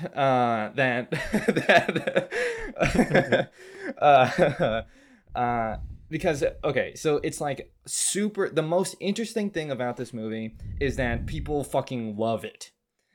That is the most interesting thing about it, and that it is something that is 100% like can basically only be made today, and it is indicative of where people's minds are going in respect to how it is that they should be living their life. Plus, it's just general sort of schizotypal. Is that even a word? Sort of schizo, sort of maximalist. Okay, John's showing memes. The sort of like hyper maximalist. Do you think this movie is more Democrat or Republican? Unironically, I don't actually think that this is like. I don't think it's super. I don't think it's super like obviously blue wing, blue left. Yeah, there's nothing about this movie that has anything related to any political agenda. So like, this isn't a political film. Yeah. A24, apolitical. Yeah. It is also like I think very based in like internet culture and like the way that like we now interface with media to begin with at this like in the current now, with everything sort of being all kind of randomized and mixed up and blenderized. But if I was the ruler of the world, this film would be illegal. This fucking blows. I kind of wonder if this film is injecting more evil into the world, or if it is just simply symbolic of the evilness that already exists. But yeah, I give this film a fucking. Can I give it a 0? Can I give it a 0.1? Of course, you can give it whatever you want. I'm giving it a 0. Oof. Fuck this movie. Maybe the first 0. That's so awesome. I unironically like your starting idea. That's another one for Steven. I like your starting idea of, like the meme where it's like, if you gave a Dorito to a Victorian era person, it would kill them. Something, you know what I mean? Like replacing Dorito with this movie is probably unironically a interesting idea. Yeah. No, I mean seriously, like what would somebody like, even if like, we take it to somebody who like has seen film before, like you bring it to the 70s. Soviet Russia. Mm-hmm. Yeah, sure. Sure. You'd be killed. Yeah. For good reason. I unironically like how they would interface with something like this, right? Because like somebody from previous times, right, where the idea, like nihilistic ideas, in a time where nihilistic ideas aren't like pertinent through an entire generation, right? Obviously they've existed for a long time, but like, you sort of live in a world where most people understand or believe that there is some sort of like implicit value that is like upheld by like a structure. You show this movie to like a hardcore Catholic, and like would they then like watch this movie and be like, holy shit, like would their brain starts to change into like a kind of more nihilistic viewpoint, some sort of positive nihilism, or I don't know, maybe this shit just like wouldn't even make any sense, because it could only exist in the time of this idea already being pertinent. Well, it's not persuasive as to what the problem is. So I think to the Catholic it'd be like, like it's not going to convince anyone of the problem. Yeah, it's for the person like, who already... God, they'd just be like, God, obviously, next. Stupid. Like, this is stupid. Yeah. Based. Sure. Which doesn't actually, just to be fair, does not actually mean anything as to the validity of the Catholic's point. But I agree. Yeah. I'm using Catholicism because Catholicism like it is the most, sure. Like, it's like the rigidified institution. Yeah. It's a fine institution. 100%. It's a hey, I remember there were a bunch of stories back in the day of Catholic priests doing like pedophile things. Do you guys remember that? Do you guys remember? You guys. Yeah. I wonder what happened about all that. Does anybody remember what happened after that? Did they deal with that? Did they deal with that? I actually have a relative who was a Catholic priest, and he was excommunicated or something nearly excommunicated, and he wrote a book on the problems of pedophilia and pederasty. Is pederasty also related? Yeah, and he wrote a book, and you can get it on Amazon. I'm not going to plug the book because I don't actually want to be associated with it at all. But because maybe it's not good, maybe it's good. I have no idea. But that's and his name is Steven. Wow, dude, I'd be interested in checking. Little self-insert. No, not me. Not me, no. A parallel. All right, me. we're giving way too much free content. But he's actually not. We gotta switch the page. Sounds good. So if you guys are listening still, please subscribe to our Patreon. Please. We need You can find it nowhere and everywhere all at once. Yeah. It doesn't exist, but it does exist. It does exist. In another universe. In another universe, we have a Patreon that we want you to subscribe. Well, somebody else has a Patreon that they want. Yeah, sorry, not you. Someone else. In another universe, there's someone else that we want to subscribe. It's just a different Patreon. Yeah, it's literally just different. Yeah, it's called Matreon. I like that. All right. Okay. Bye-bye. Bye. Another successful psyop.